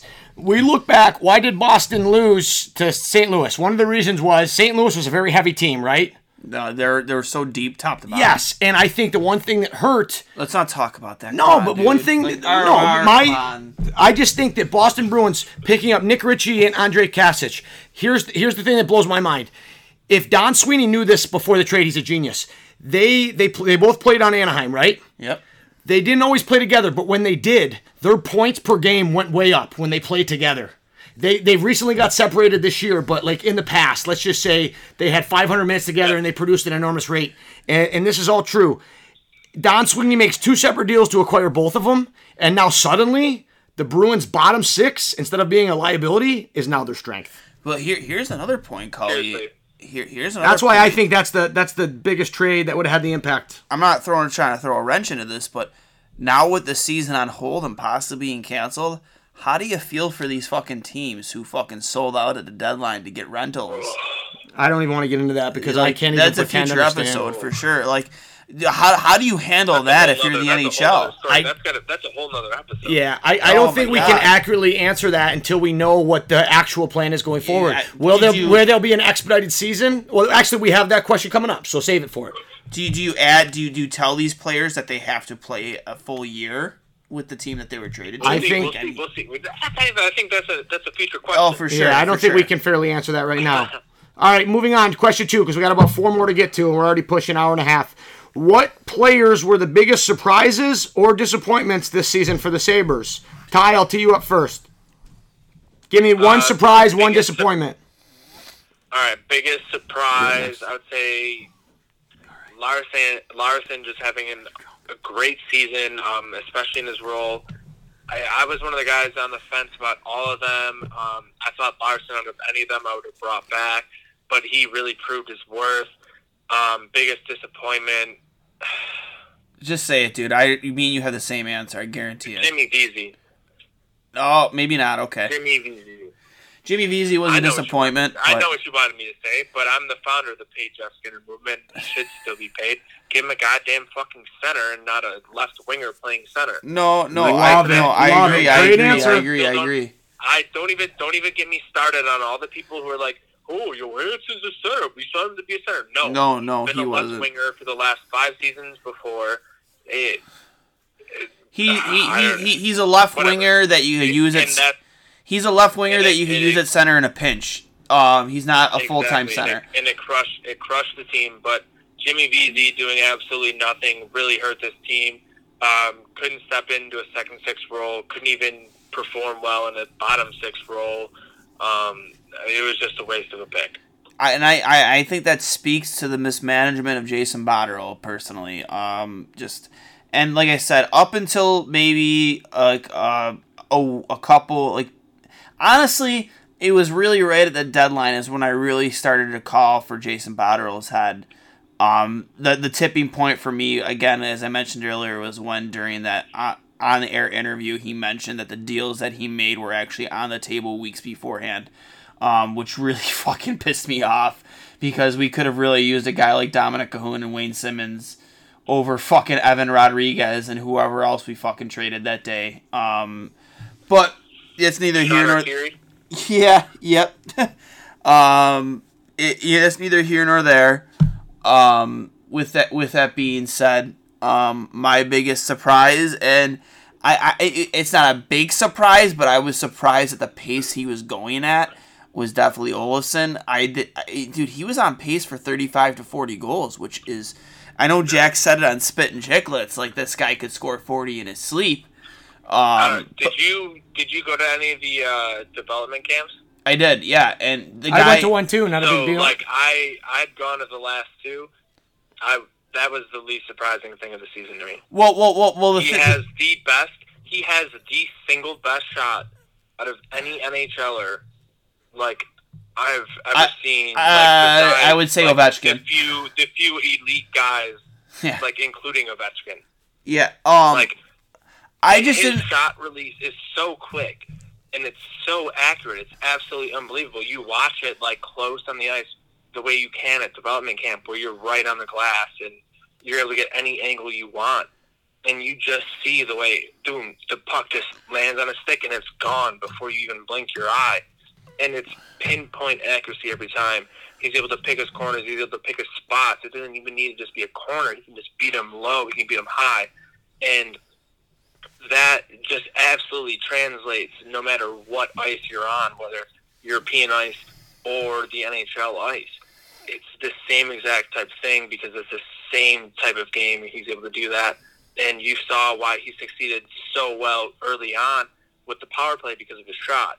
And teams obviously are going to adjust to that, but he was able to do it a little bit once he came back from injury. And obviously when you're fighting that, it's tough because, you're going through an 82-game season and those things tend to linger on. But, yeah, what he was able to do is it's just phenomenal in his rookie season. Yeah, even when he came back from the injury, he kind of picked up right where he left off. He was on fire right away. The same chemistry, yeah. Yeah, and you know what? But the thing with me is, and this is what I said in the beginning. It maybe not the biggest surprise. It was just crazy to me, like just the bang on chemistry between him and Jack almost immediately. It was just like they've been playing together for years, and we all knew what he was capable of when we saw him in Rochester. And I thought the organization as a whole made the right decision with keeping him, letting him develop the way he developed at this point, especially in the Swedish leagues and then in Rochester the previous year. But with that being said, I expected him to be a 20-goal scorer, not a possible 40-goal scorer this year. That was insane to me. My biggest disappointment, and I know you said Jimmy Vesey, and Jimmy Vesey is definitely up there, but Jeff Skinner. But Jeff Skinner isn't his fault because you had Ralph Kruger, whose hands were tied. Whose hands were tied? Ralph Kruger's hands were tied. I mean, you think about it. You don't have a legitimate second-line center on this team. You don't, so you have to put your best... You're forced to give him a subpar center. You're forced to give him a subpar center, and you've seen how well Olofsson, Jack, and Sam were playing together. How do you break that up? Like, there were points this year where they were the best line in the league. That's very true. It's extremely true, and I know we saw last year the success of Jack with Skins, but how do you break what was going on with Jack, Sam, and Olofsson up? It's hard to do that. So, and exactly like you saw, Olofsson didn't have success without Jack either when you did break him up the few times they did. It's true. And so do I blame that on Ralph? No, I blame that on Jason Botterill for fucking trading this... making the worst trade in NHL history. Oh my god. Like, it was the worst trade in NHL history. That is on his resume till the day he fucking dies. There will not... And this is coming in a league that traded Gretzky twice. Like, it just blows my mind. Like the result, Ty, I know you're not going to disagree. The result couldn't have been worse for Jason Botterill. The guy wins a cup and is the Conn Smythe winner. Like, oh my god. That is a tough bounce. That's a tough pill to swallow. No doubt about it. Fucking take him behind the barn and shoot him in the fucking head. That's how bad it was. Jesus, old Yeller. Oh, boy. Getting a little off the tracks, but I think we answered that question. Did you? No. I love it. Did you guys both get in your biggest surprises and disappointments this year? Oh, yes. Dwayne, did you get yours in? I did. Yeah, that's your turn. Biggest disappointment, I'm going to say Carter Hutton. Carter Hutton. I didn't play for the Sabres. You're definitely your career. Carter Hutton was my biggest disappointment. And, this was a make-or-break year from him. Last year we saw some greatness, and we saw... Listen, we all know that the measure of a goalie in this league is their consistency, right, Ty? You look at underlying numbers, no matter what it is, in goaltending, and they're always going to balance out as long as you're playing a consistent game because of the way, defensive numbers and stuff end up working out with possession and everything else. If you're playing a solid game throughout the year, it's going to balance out. You're going to end up a good goalie. And Carter Hutton just wasn't good. Too many easy goals let up. And here's what gets me, Ty. I'm sure we agree on this. Missing the post. Yeah. The post. Oh, we talked about this. I remember. We did a deep dive on that. But Ty, the way I look at it as a goalie myself, you don't have to win your team the game, but you have to give your team a chance to win on almost every night. And I don't think Carter Hutton did that for us. So that's my biggest disappointment. My biggest surprise, I'm going to do a cop-out, and I'm going to say Jack Eichel, because I was his biggest critic for year. What is this, his fourth year or his third year? Was his fifth year. Fifth year? No, it's his fourth year. We're coming into his fifth year. We're coming into his fifth year. This past year was his fourth year. Am I wrong? This was his fifth year, wasn't it not? 2014 draft year? Right, so we would have played 15, he would have played 16. 2019. Anyways, my point is this. He was my biggest surprise because, Ty, I was very hard on him. It takes me back to not this season we just watched. The year before, there was a game against Vegas where we lost in OT, where it felt like Jack turned the puck over and he just gave up. You know exactly what I'm talking about, right? I know exactly what you're talking about. At that moment, and we had seen so much of that from him, that was, for me, the last straw. I turned off my TV. And I just said, you know what? You can't be a franchise center, a franchise player, a franchise center, a first-line center if you're not willing to pay the price when you don't have the puck. And he didn't. And I was, I pretty much lost all hope. Now, this season rolled around, and it was interesting to see, Ty, did you notice how sometimes when Eichel, they would switch up who took the draw, and Eichel wasn't playing center in the D zone all the time? I noticed that a lot. They'd bring in a couple other guys taking those. But it was also the fact that he did still give up the body a lot of times, especially in 5-on-5 play. I will give him a lot of credit for that.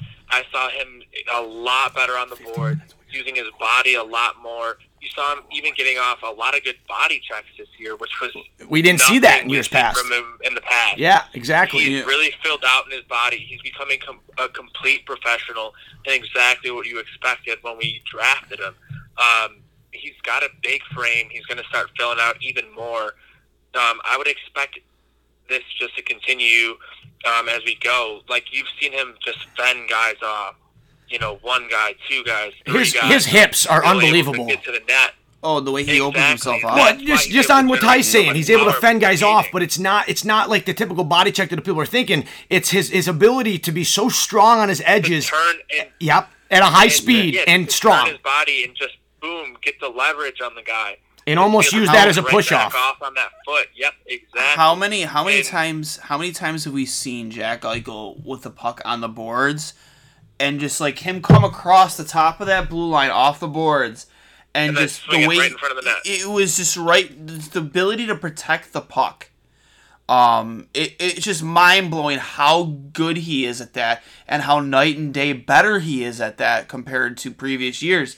I think his defensive zone play this year was, again, night and day compared to last. He has improved so much, and I think he really has made a case to be one of the best two-way centers in the league this year. Honest to God, I really believe it. I will fucking throw fairs. I will throw fists with anybody who disagrees with me, and that might be the Broken Skull IPAs talking. I don't know. But no, Ty, I'm happy you brought that up, because that moment against Vegas 2 years ago, that for me was like I was about to give up. So I'm so happy to see the way he's able to turn it around. But Dwayne, you brought up a good point. His leverage is just unbelievable. Oh, and then that goes together with with the size, his frame, and you can only hope that. I don't mean to change the subject, but you only hope that Dahlin makes that type of progression as far as the size and his frame. We're going to get to him next question. I have one just to tie this up. Ty and Dwayne, have you guys noticed that Jack would his first couple years he struggled in the D zone as a center, right? Oh yeah. And for those that aren't familiar, that aren't big hockey fans, the center's job in the D zone is basically it's the wingers cover their points, and it's pretty much 3-on-3. The two defensemen in the center in the defensive zone pretty much play on their forwards. Is that a fair assessment? Yep. So one thing I liked is that Kruger found a way to kind of help ease Jack out of that. Not just on faceoffs, even if Jack would take the faceoff, Reinhart in the defensive zone would immediately slide into the center defensive role and play low, and Jack would play a wing. There was even that one goal. Do you guys remember the goal that Jack scored where he was playing left wing, chipped it by the defenseman, and then won a foot race and scored a nasty goal early in the season? Yeah. Oh yeah. But that was him. That was him in that exact setup. He would have never been on high on the point if he was playing center in the D zone. They don't do it all the time, but they do it enough, and that for me is a big props to Ralph Kruger. So you guys both killed that question. For this. One last point, I've mentioned before. Watching Jack play this year is the closest I've felt, if not better, than back when I was a kid watching Pat LaFontaine play. Because I don't remember Pat. Well, I don't. The thing is, with watching Patty play, when he touched the puck as a kid, it made you get off your seat a little bit. It's like, oh shit, something like this. Some blood was flowing. Yeah, your dick got a little bit more erect the second Patty touched the puck. Granted, I was too young to know what that was like. Yeah, for the first time. Yeah. Yeah, but the closest I've had that between both, Patty and Jack was probably either Briere or Max. Because every time that 1 year before we lost both Briere and Drury, every time Max would touch the puck, it was absolutely electric factory. Same thing with Briere. Every time Jack touches the puck, and you know what I mean, when it looks like the defenseman is starting to break out and he drops to Jack and Jack brings it up the middle starting from his own blue line, like you just know like something special is gonna happen. And that's the way I used to feel about Pat. And Jack proved that this year, that he can be that guy. And just, again, it's been night and day. The leadership, just the pure skill and ability to take over games. I'm so excited for what he has to bring and Dahlin's future development. And hopefully what's to come in this next draft. So that leads into our question coming up. We got one more, okay? This is just for you two. And this is from @Rosie Rosenbaum. Jordan Rosenbaum asks you guys, it's for Ty and Dwayne, what are your favorite / most disappointing moments or players from this past season, not just the Sabres? Moments? No, let's go moments, not players. What are your favorite, most disappointing moments from this past season? Just this past season? Favorite moment, and I was at the game. Like, how can you not love? And everybody who follows me on social media knows I love to go back and forth with Leafs fans. I fucking live for it. Ty, have you seen some of this stuff? Oh, I've seen it. Oh, yeah. I just fucking live for it, dude. What gets me the most is when they don't realize that you're just trying to get a rise out of them and they get so serious. Those are the best. Here's the thing. There's a group of Leafs fans that are my avid followers that just love to go back and forth with me. That guys I'm actually friends with. And then I get them fucking seething, dude. I get them seething.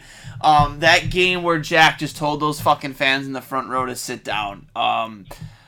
That was absolutely electric. That's one of my favorite. Like, I wouldn't say it's my favorite games of all time because, like I said, I've been to hundreds of games, and that doesn't rank up there. But that's, as far as this season go, that's my favorite moment. Worst moment, definitely the one that started it all, the Ottawa 1-0 game. That was the closest I've felt to what the previous year was, which was fucking absolute misery. Just no heart, no grind, no jump in their game, nothing. It was just like coming out of an all-star break where you're playing teams that are below you in the standings, must-win games to get yourself in this playoff race. A very realistic playoff race for the Buffalo Sabres at the time. That 1-0 just fucking dumpster fire that I can't condone. Just the effort that night. Of course, again, as I mentioned in the call, it was the first game I take my sister to. She's ignorant as bliss. Ignorant as bliss. Didn't realize how bad it was. She had a great time no matter what. But that was definitely the down point of my fucking year for sure. All right, now Ty, what do you got? Ooh, so I was lucky enough this year to go to the season opener and the second home game, so that's got to be my highlight. Those two games right there, they both just team performance-wise, everything, with the whole, 50th season, all that, just starting with that moment, it was great. And, the worst moment of the season were, right there with Dwayne in that stretch there. You come out and lay an absolute egg against Ottawa. And the loss against Detroit, I think, was probably... Oh, that one sucked. Are we talking about the first one or the second one? The second one. First one sucked, too. Oh, it did, but... The second one stung worse. You're right. one of us in this group chat was smart enough to bet on Detroit money line and Detroit -1.5. So someone here made some money. Not saying it was me, but it might have been me. Not a big deal. Coming, so I prepared myself for it, but nonetheless, like it was just completely disappointing because it ended the season. Well, I one note on that. I like that play. The season's over, so I guess it doesn't even matter. No, but you know why I like that play? Because, hey, if you win the bet, the Sabres lose, you feel shitty about that, but you won money, right? If the Sabres win... Exactly. I love where your head's at, Ty. You might be my new life coach. So I don't know if you're accepting applicants at this time, but... You don't want to be Hey, Cully's moving life on. coach. We got one last question. Dwayne, this one is for you to ask. Yep, so also from Cully... Rosie.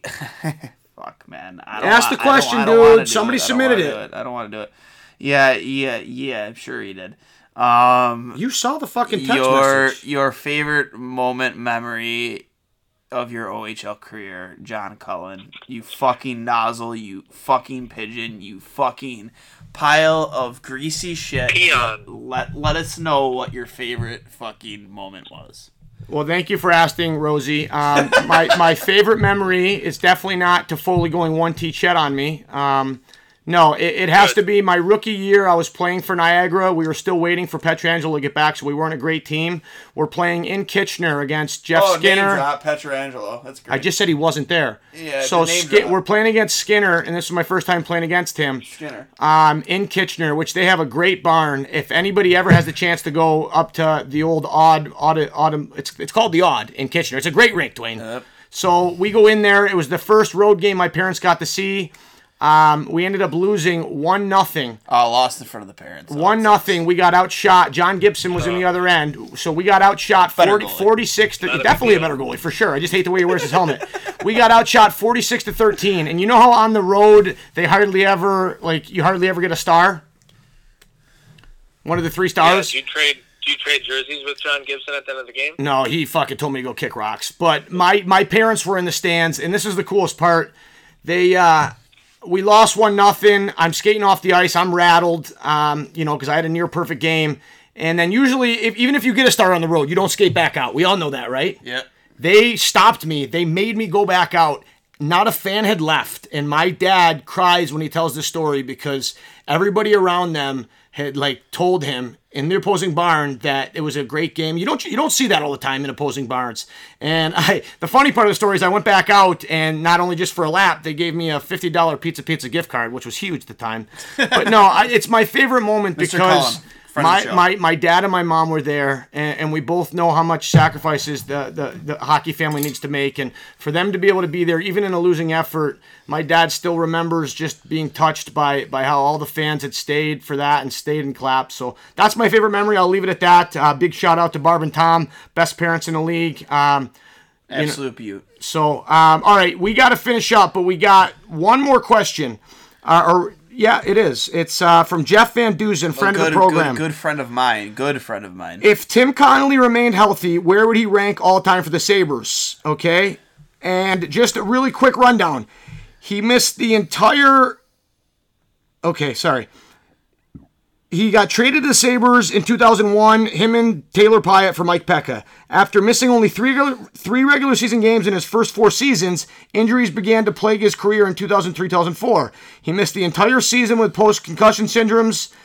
The next year, in the 2006 playoffs, he lit it up and scored a beautiful goal to give the Buffalo a 7-6 win in overtime. In Game 2, however, Connolly was injured again with another concussion and missed the rest of the playoffs. He continued to suffer from post-concussion syndrome, and he missed the first 80 games of the next season. Although Connolly was known for his puck-handling skills, he had been criticized for playing with his head down. I think we can all agree on that, right? For sure. Yeah. Not to make matters worse, he had bone spur problems with his hip throughout the 2007-2008 and had season-ending surgery to have them removed in March of 2008. And may or may not have peed on girls. It gets worse, guys. We're almost done. In 2008-09, he saw the continuation of his injury problems. He began the season with 2 cracked vertebrae from a stick butt in the back, which forced him to miss the first 10 games. After 5 games healthy, when he registered 6 points, so he's coming back, he suffered a broken rib from Keith Kachuk. What a warrior. Love you, Walt. Despite playing through the pain, the injury finally pulled him out of the lineup after the next game. He ended up getting back in the lineup in January and finished with an impressive 47 points in 48 games, considering what he went through. But the Sabres saw enough to re-sign him. Which, guys, real quick, Ty, after all those injuries, would you have invested $9 million for a 2-year deal after that? No. Me neither. I mean, hindsight's 2020, but as someone who's like into like capology, shit like that, like a guy like that, just it's not worth that money, especially where the cap was at that point. Yeah, the risk outweighs the reward way too much. Yeah, and that's big money. That's similar to like a 6.5 contract nowadays, right? But at the same time, if Tim Connolly could have found his game at that point, I agree. I agree. I just don't even think it's about finding his game. I think he was so battered that it just, even if he did find his game, it wasn't sustainable. You can get him on a 1-year deal for that. Well, here's the silver lining. After that 2-year contract expired on July 2nd, 2011, the Toronto Maple Leafs signed him for an even richer contract, which was 2 years, $9.5 million.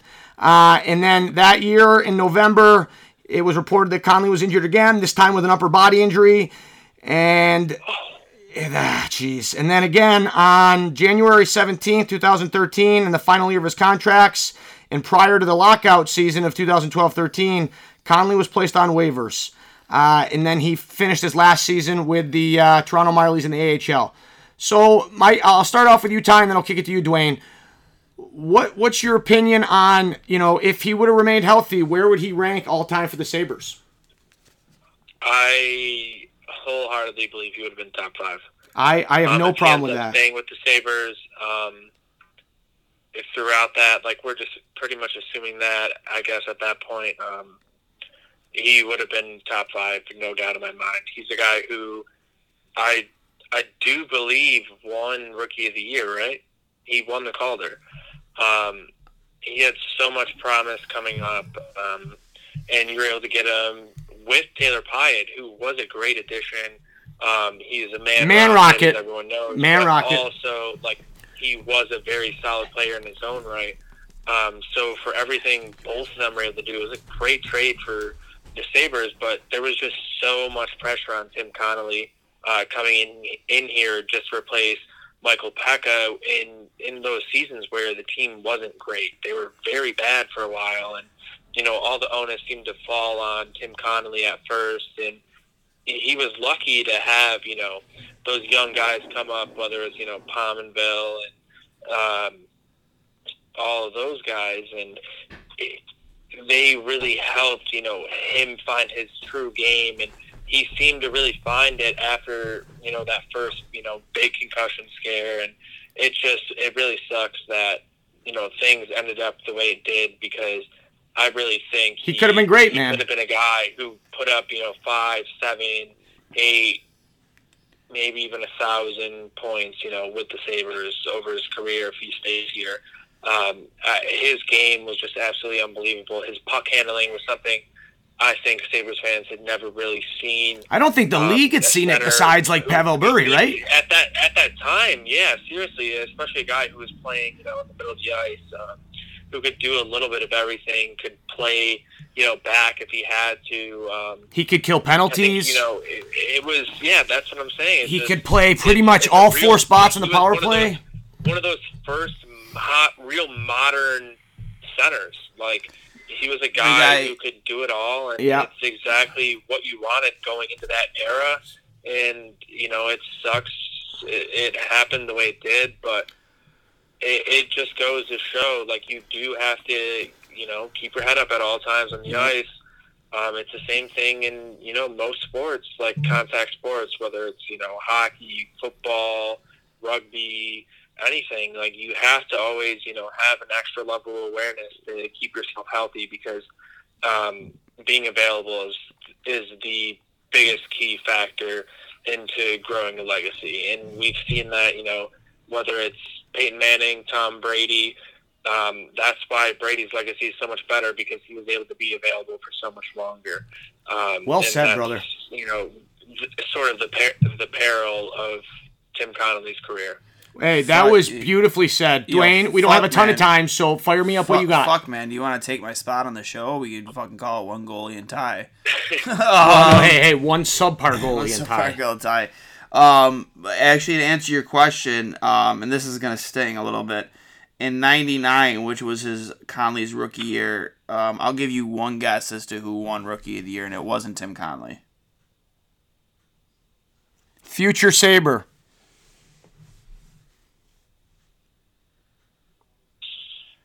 Ty, Future Sabre, and this man, this Future Sabre, him leaving was a black eye in the organization. Briere. No, he's currently the other one. Drury. It was Drury. Drury. He was Rookie of the Year that year. He was a Calder nominee that year, either way. Yeah, no. But well said, though. Well said. But regardless, Dwayne, where do you have him? I don't want to disagree with Ty and say top 5 because we have a lot of guys in the franchise. Modern era with if we're not including guys like 95 and on.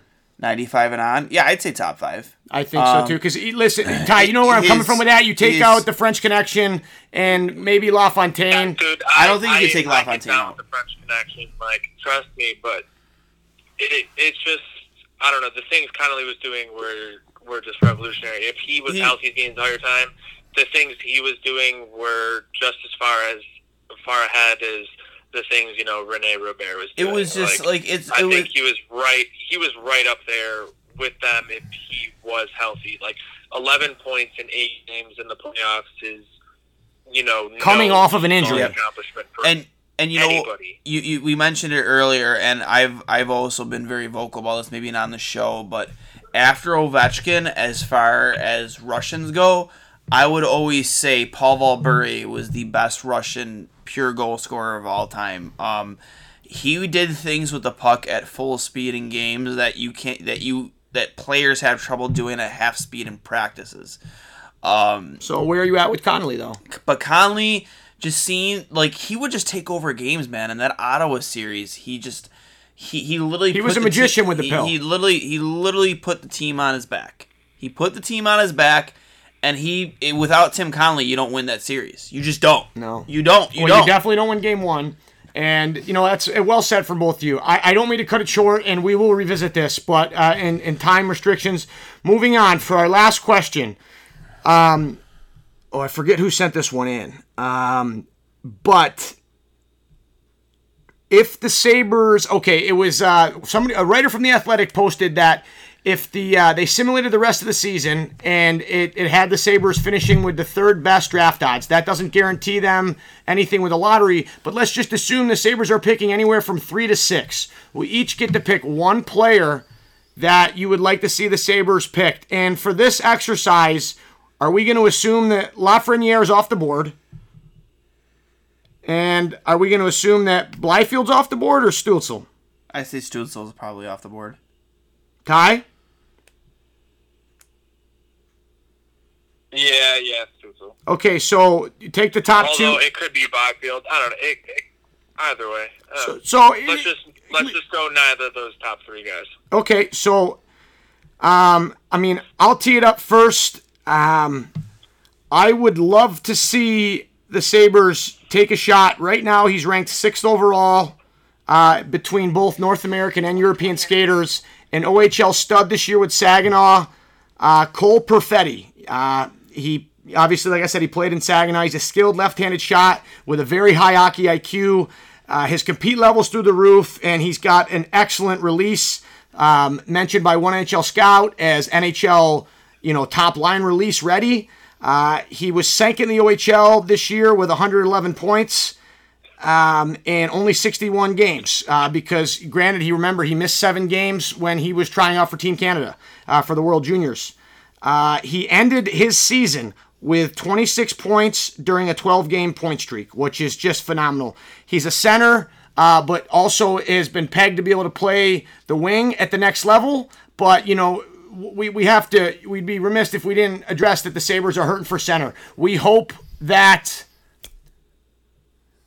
who's the guy? Cousins can be the answer, but I don't think it hurts to stockpile skilled centers that can play the wing. That's my answer. Cole Perfetti. He's ranked 6, so he's right in that wheelhouse of 3 to 6. Hopefully he's still on the board for us when we pick. That's me. What do you guys got? For me, man, I personally want Byfield. Guy's a horse. Physical specimen. Because, and here's the thing, man. I think Cousins is the future number two center of this team. But Byfield, the guy's huge. Like, he's everything you want, your prototypical center. And the thing is, you don't have to start him off at center to start his career because he's a help now player. You can put him on the wing and let him learn from a seasoned center, or not even a seasoned center, but just a center. The guy just has everything you want in a prospect, and I'm excited to see what his game has for the NHL or what he has it. And then obviously my next pick, Cully kind of stole my thunder, and I've mentioned this on earlier shows. I love Cole Perfetti so much. The guy is going to be an absolute stud out of Saginaw. I don't know what you have, Ty B. I know you kind of want to chime in there. I'll tee you up right now. So I'm going to go away from North America a little bit here. Love it. I would love if Byfield's there, but I don't know if he will be. So, to me, I'm looking to Sweden. We need help on the wing. Give me Alexander Holtz or Lucas Raymond. Holtz a little bit more of a goal scorer, put up a little bit more points in his time there in the SHL. Raymond a little bit more of a two-way guy, plays left wing. Holtz plays a little bit more on the right wing. I think you can get. We need help on both sides right now, to be honest. Yep. We need scoring, no matter where it comes from. If you can get that from either of those guys, they both played against professionals, against men. Holtz has put up a little bit better numbers than Raymond. I think he's gotten a little bit more playing time as well, so that might also lead into it a little bit. When you're looking to SHL numbers, it's a little bit tough to sort of guess where they're going to come directly into the league.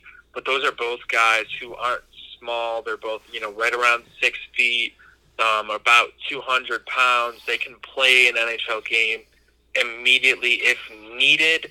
I think, you'd give them a year. They're both perfectly seasoned after getting a year in the North American game in Rochester, and they're being able to contribute immediately and giving you sort of, Victor Olofsson production, but not having to wait until they're 24 years old. You get them a year out. Here's the thing with me is, I agree with you. I love really any top-end prospect that comes out of Sweden because maybe some people who are kind of ignorant to it, that league is fucking legit. The one that Olofsson came out of. You're playing with men. You're not playing with boys. You're playing with men. The speed is faster than I'd say the OHL. Larger ice. What league? The DL? The Swedish Elite League? Yeah, okay, yeah, for sure. There's way more skill. You got older players, the bigger ice. They're men. They're fucking man-child. Anything that comes out of the league that's a top-end prospect, sign me up for that, man, because you're hard-pressed to find guys that come out of the league that aren't successful. Well said, boys. Well said. To finish this off, we are going to be revisiting next episode.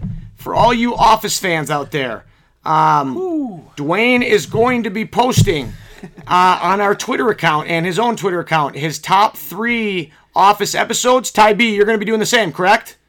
Oh, yeah. For sure. So what we would like from you, we are going to have a showdown where next episode we're going to take Dwayne's top 3 and Ty's top 3 and compare them to the fans' top 3. So please, all you listeners out there, feel free to tweet at Dwayne S39, at 2goalies1mike, at KidCully33, and Ty, what's yours? At Ty Buffalo. At Ty Buffalo.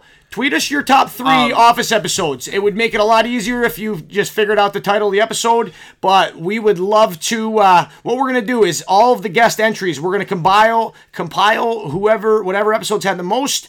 We're going to use that as the fans' top 3, And then I'm going to be the judge here because I'm unbiased, and I'm going to let you present your case. Ty will have you back on to present your case, and we really look forward to that. Hey, real quick, Ty, you mentioned it earlier. I'll give you one episode, and I'll take one episode. What was the episode you mentioned earlier? Oh, Diversity Day for sure. Oh yeah, baby. While I was at Brockport, BJ Novak came, did a little stand-up set. No shit. Big Q&A. So a lot of the questions obviously revolved around The Office. And he and Mindy were, two of the head writers for The Office. And that was, one of the questions that were asked. Brockport is a big communications journalism school as well. A lot of people, wondering stuff like that. So someone asked one of his favorite episodes he ever wrote. The first episode he ever wrote, Diversity Day, and that has to go down as one of the best episodes of all time. I believe season 1, is it like episode 2 or 3? Just absolutely hilarious. Michael Scott trying to lead, the entire crew through a diversity seminar. It's just ludicrous, as you can imagine. For me, and I wouldn't say it's my favorite, but it's really high up there, is definitely the dinner party. Was it with Jan? Jan and like when they have have everybody over, they have Pam. When Michael breaks the TV. Oh, the $300 plasma screen TV. She fucking just throw. What did she throw at it? Did she throw one of his Dundees at it? Oh, I think so. Yeah.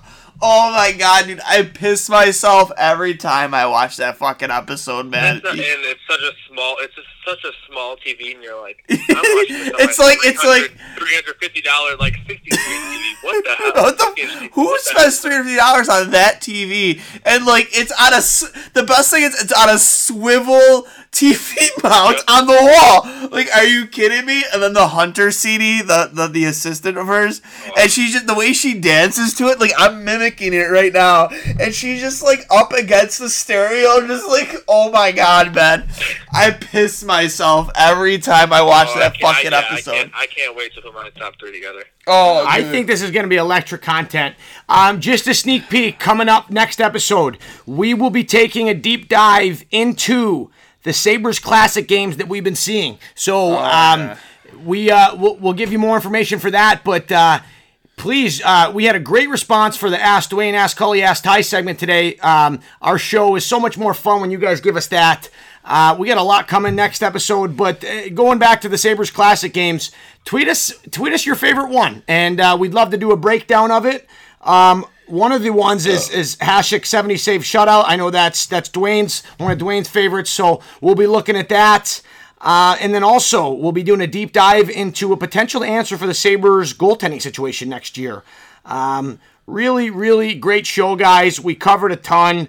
And Ty, I can't thank you enough for coming on, man. You're a fucking beauty, and you bring it every single time we have you on. So love it, man. We really appreciate it. And I know you're struggling, man, because there's nothing to bet on right now. But I will say this: you want to bet on how many beers I fucking chisel out tonight? I mean, what's your over? I'm betting the over.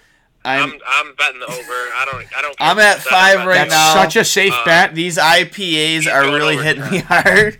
I'm surprisingly, Ty, I'm the responsible one right now, and that hardly ever happens. Yeah, I'm interested to see where he gets to tonight, especially since WrestleMania Part 1 is going on. Like, you got the Boneyard match tonight. It's gonna be. Buddy, I hope you're. I'm just hoping Dwayne's not the one that ends up in the grave. I'm hoping it's Undertaker, AJ Styles. I'm just hoping it's not Dwayne. But buddy, I hope you're gonna do the pause with me, and we'll stick with this match for match as soon as this is over with, because I'm gonna tee this up the second we log off here.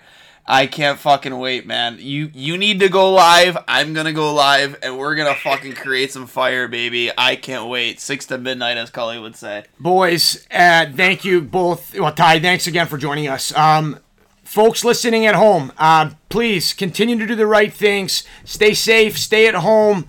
Stay at home. We can only do this if we do it together, all right? This is not a time to be selfish. If we all just contribute and do the right thing and not go out for non-essential things, please stay home. We can save lives. So please do the right thing. Especially for the essential workers. Save lives, and we can also get sports back sooner, not to be selfish.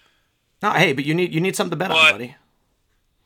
Exactly. I want to play some street hockey. Like, I need to get a job eventually. No, but hey, please do the right thing. Stay at home. And what better way than to tune into some great content from your fellas here at Two Goalies, One Mic and our boys over at Trainwreck Sports. They do some dynamite stuff. Ty's an absolute beautician, as you've heard. Buffalo bracket. Oh, yeah. Hey, who's your favorite in that really quick? I'm absolutely crushed. The Buffalo Creek Casino lost the playoff game against Sunsets over Lake Erie. I'm absolutely devastated over that. I had them making an absolute Cinderella run to the Final Four, but I think I got wings there. I got Food Truck Tuesdays, a huge staple in my life. I got one question for you. My last one, but it's just absolutely unbelievable. Get over on Twitter at Trainwreck Spurts. We didn't have enough room for the O. I love it. I love it. Hey, one quick question though. I was a little bit offended, disappointed. I don't know what the right word is. That Hamburg really wasn't represented in there. Yeah. So what do you guys got? the Hamburg Tower isn't. The Hamburg Tower isn't painted the Hamburg yet. No, I was thinking more along the lines of Man Mosers. Man Mosers, JP Fitzgerald. You know what? I'll give you a pass. Clearly a Northtown bias. I won't lie about that because I'm the only Southtowner that's like a part of Trainwreck, and my Southtowner-ness is like being in South Buffalo, like not even South Towns. So yeah, that is definitely a big part of it. But the places we kind of picked that are actually in it are, the few places that are sort of all Buffalo, representative, whether it's like Paula's Donuts. No, you guys did a dynamite job, man. I'm just busting your balls. Doing a good job of getting, all of Western New York involved into their customer base and can make a big run in this tournament, because we don't want anyone who's just going to get in there and fizzle out in the first round. Like, let's get these places to make a run for themselves. Let's get them, a little bit of support some small businesses too. Just people helping people, baby. People helping people. And I will say this. Exactly. I will say this. Two Goalies, One Mic is a huge supporter of small businesses. Between Mitt's Barbershop, a barbershop owned by one of my best friends from high school, Justin Gitsky. Better Biscuit, who is doing some phenomenal work with coronavirus. They've actually stopped all production of their products in order to help supply masks and other supplies for hospitals. Love to hear that. Yeah, like they literally give them like 20 shout outs. Yeah, they've literally stopped production of their own products to help get masks and other essential supplies to hospitals, elderly homes, and first responders, which is fucking huge. And I've already been informed that going forward, they're going to do some more huge giveaways with us. Between Easy Goal and more pucks, it's going to be huge, guys. And I know you guys love those pucks. We had a huge response when we gave away the Better Biscuit pucks, the passer and the shooter. Expect more of that. And, of course, I know I shared that picture in the Crossing Swords group chat. The Easy Goal, that's going to be done multiple times. We all know we miss the net when we shoot in the yard. Well, the Easy Goal is there to retrieve that puck or ball for us. So, huge. I mean, I cannot wait. I cannot wait to have them on. I believe hopefully we can get them on for episode 10. So, huge shout out to Better Biscuit. And then obviously the biggest fucking shout out to Trainwreck Sports, baby. This train never fucking stops. Never stops, baby. All right, I'm on beer number 6. And he's about to shut it down. But, hey, no, seriously. He's going over 10 tonight. Oh, no, he's getting... WrestleMania. I'm definitely going over 10 tonight. No, but seriously, Ty, thanks again. Big shout out to our boys at Trainwreck Sports. And then again to our sponsors, Mitt's Barbershop and the guys at Better Biscuits. And we'd be remiss if we didn't, recognize that Better Biscuits will be teaming back up with us for another potential giveaway. Yep, they've already confirmed it with me. So we'll be announcing that next show. Guys, we really hope you enjoy this one. Ty, you're a Hart Trophy finalist, in my Jimmy opinion. Neutron, Beautician, baby. Wow, you butchered that. H-E-A-R-T. No, hey, but without further ado... I've already started drunk WrestleMania, guys. I'm sorry. That'll do it for us. For Ty B, for Dwayne Steinell, I'm Johnny Cullen. We love you guys. Thanks for tuning in. We hope you enjoyed this episode, and we can't wait to see you next week. Love you. This podcast is brought to you by Mitt's Barbershop, created and owned by a true friend of the program, Justin Gritsky. Mitt's is a modern-day barbershop that provides a cool atmosphere featuring some of the greatest barbershops Buffalo has to offer. Come in, enjoy a free beer, play some video games, and get the best haircut in the area.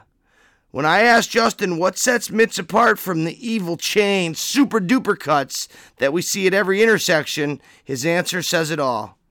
My vision was to create the only true barbershop in Cheektowaga. When customers walked in, I wanted them to get that feeling they got when they strolled into the barbershops of old. The golden era of what a barbershop meant, not just a place to get your hair cut. So if you're looking for the real deal, come on down to Mitt's to get the real feel of what a true barbershop is and what it's supposed to be. The clear-cut top dog for all your hair cutting needs. Look no further than Mitt's Barbershop. And when you mention that 2 goalies and 1 mic sent you in, receive $5 off your haircut that day. Talk about customer service at its finest. Located at 3461 Genesee Street in Cheektowaga, it is located right next door to the 33 Speakeasy Bar and Grill. Their phone number is 868-1424, and their hours are Monday, 12 to 6, Tuesday, Wednesday, Thursday, and Friday, 10 a.m. to 7 p.m. On Saturday, they're open from 9 a.m. to 4 p.m. and closed on Sundays because why not? Everybody deserves a little Sunday fun day. I want to finish this ad read off by reading a great testimonial from one of Mitt's loyal customers. Tired of the cookie cutter salons trying to get your attention? Also tired of those men-focused salons? Then when you leave, you feel like you just visited a Supercuts for men and the haircut isn't any better? Then Mitt's is the place for you. Great cut, very professional, great atmosphere. A great place for men to get cut and trimmed up. I'm honestly a little sad I'm only visiting Buffalo because I need something like Mitt's back home. You heard it here first. Come on down to Mitt's for a great cut and an even better experience. We're happy to have them as a sponsor to the show, and we hope you join us in finding out what makes Mitt's just so special. Thanks again to Justin and all the hard work him and his staff do. And without further ado, we'll kick it back to 2 goalies, 1 mic. Hi, I'm Connie Thiessen, the host of Broadcast Dialogue, the podcast. We focus on Canada and the challenges facing Canadian radio and TV, as well as highlighting those moving the industry forward from podcasting and streaming to new broadcast tech. Check us out at broadcastdialogue.com or your favorite podcast app. I'm Matt Kundle, host of the Sound Off Podcast, the show about podcast and broadcast. Since 2016, we've been speaking with amazing people who have populated your ears for decades. Legendary broadcasters, research wizards, talent experts, podcasters, voice talent. Almost 400 stories, all for free. Subscribe or follow the Sound Off Podcast on Apple Podcasts, Spotify, Amazon Music, or at soundoffpodcast.com.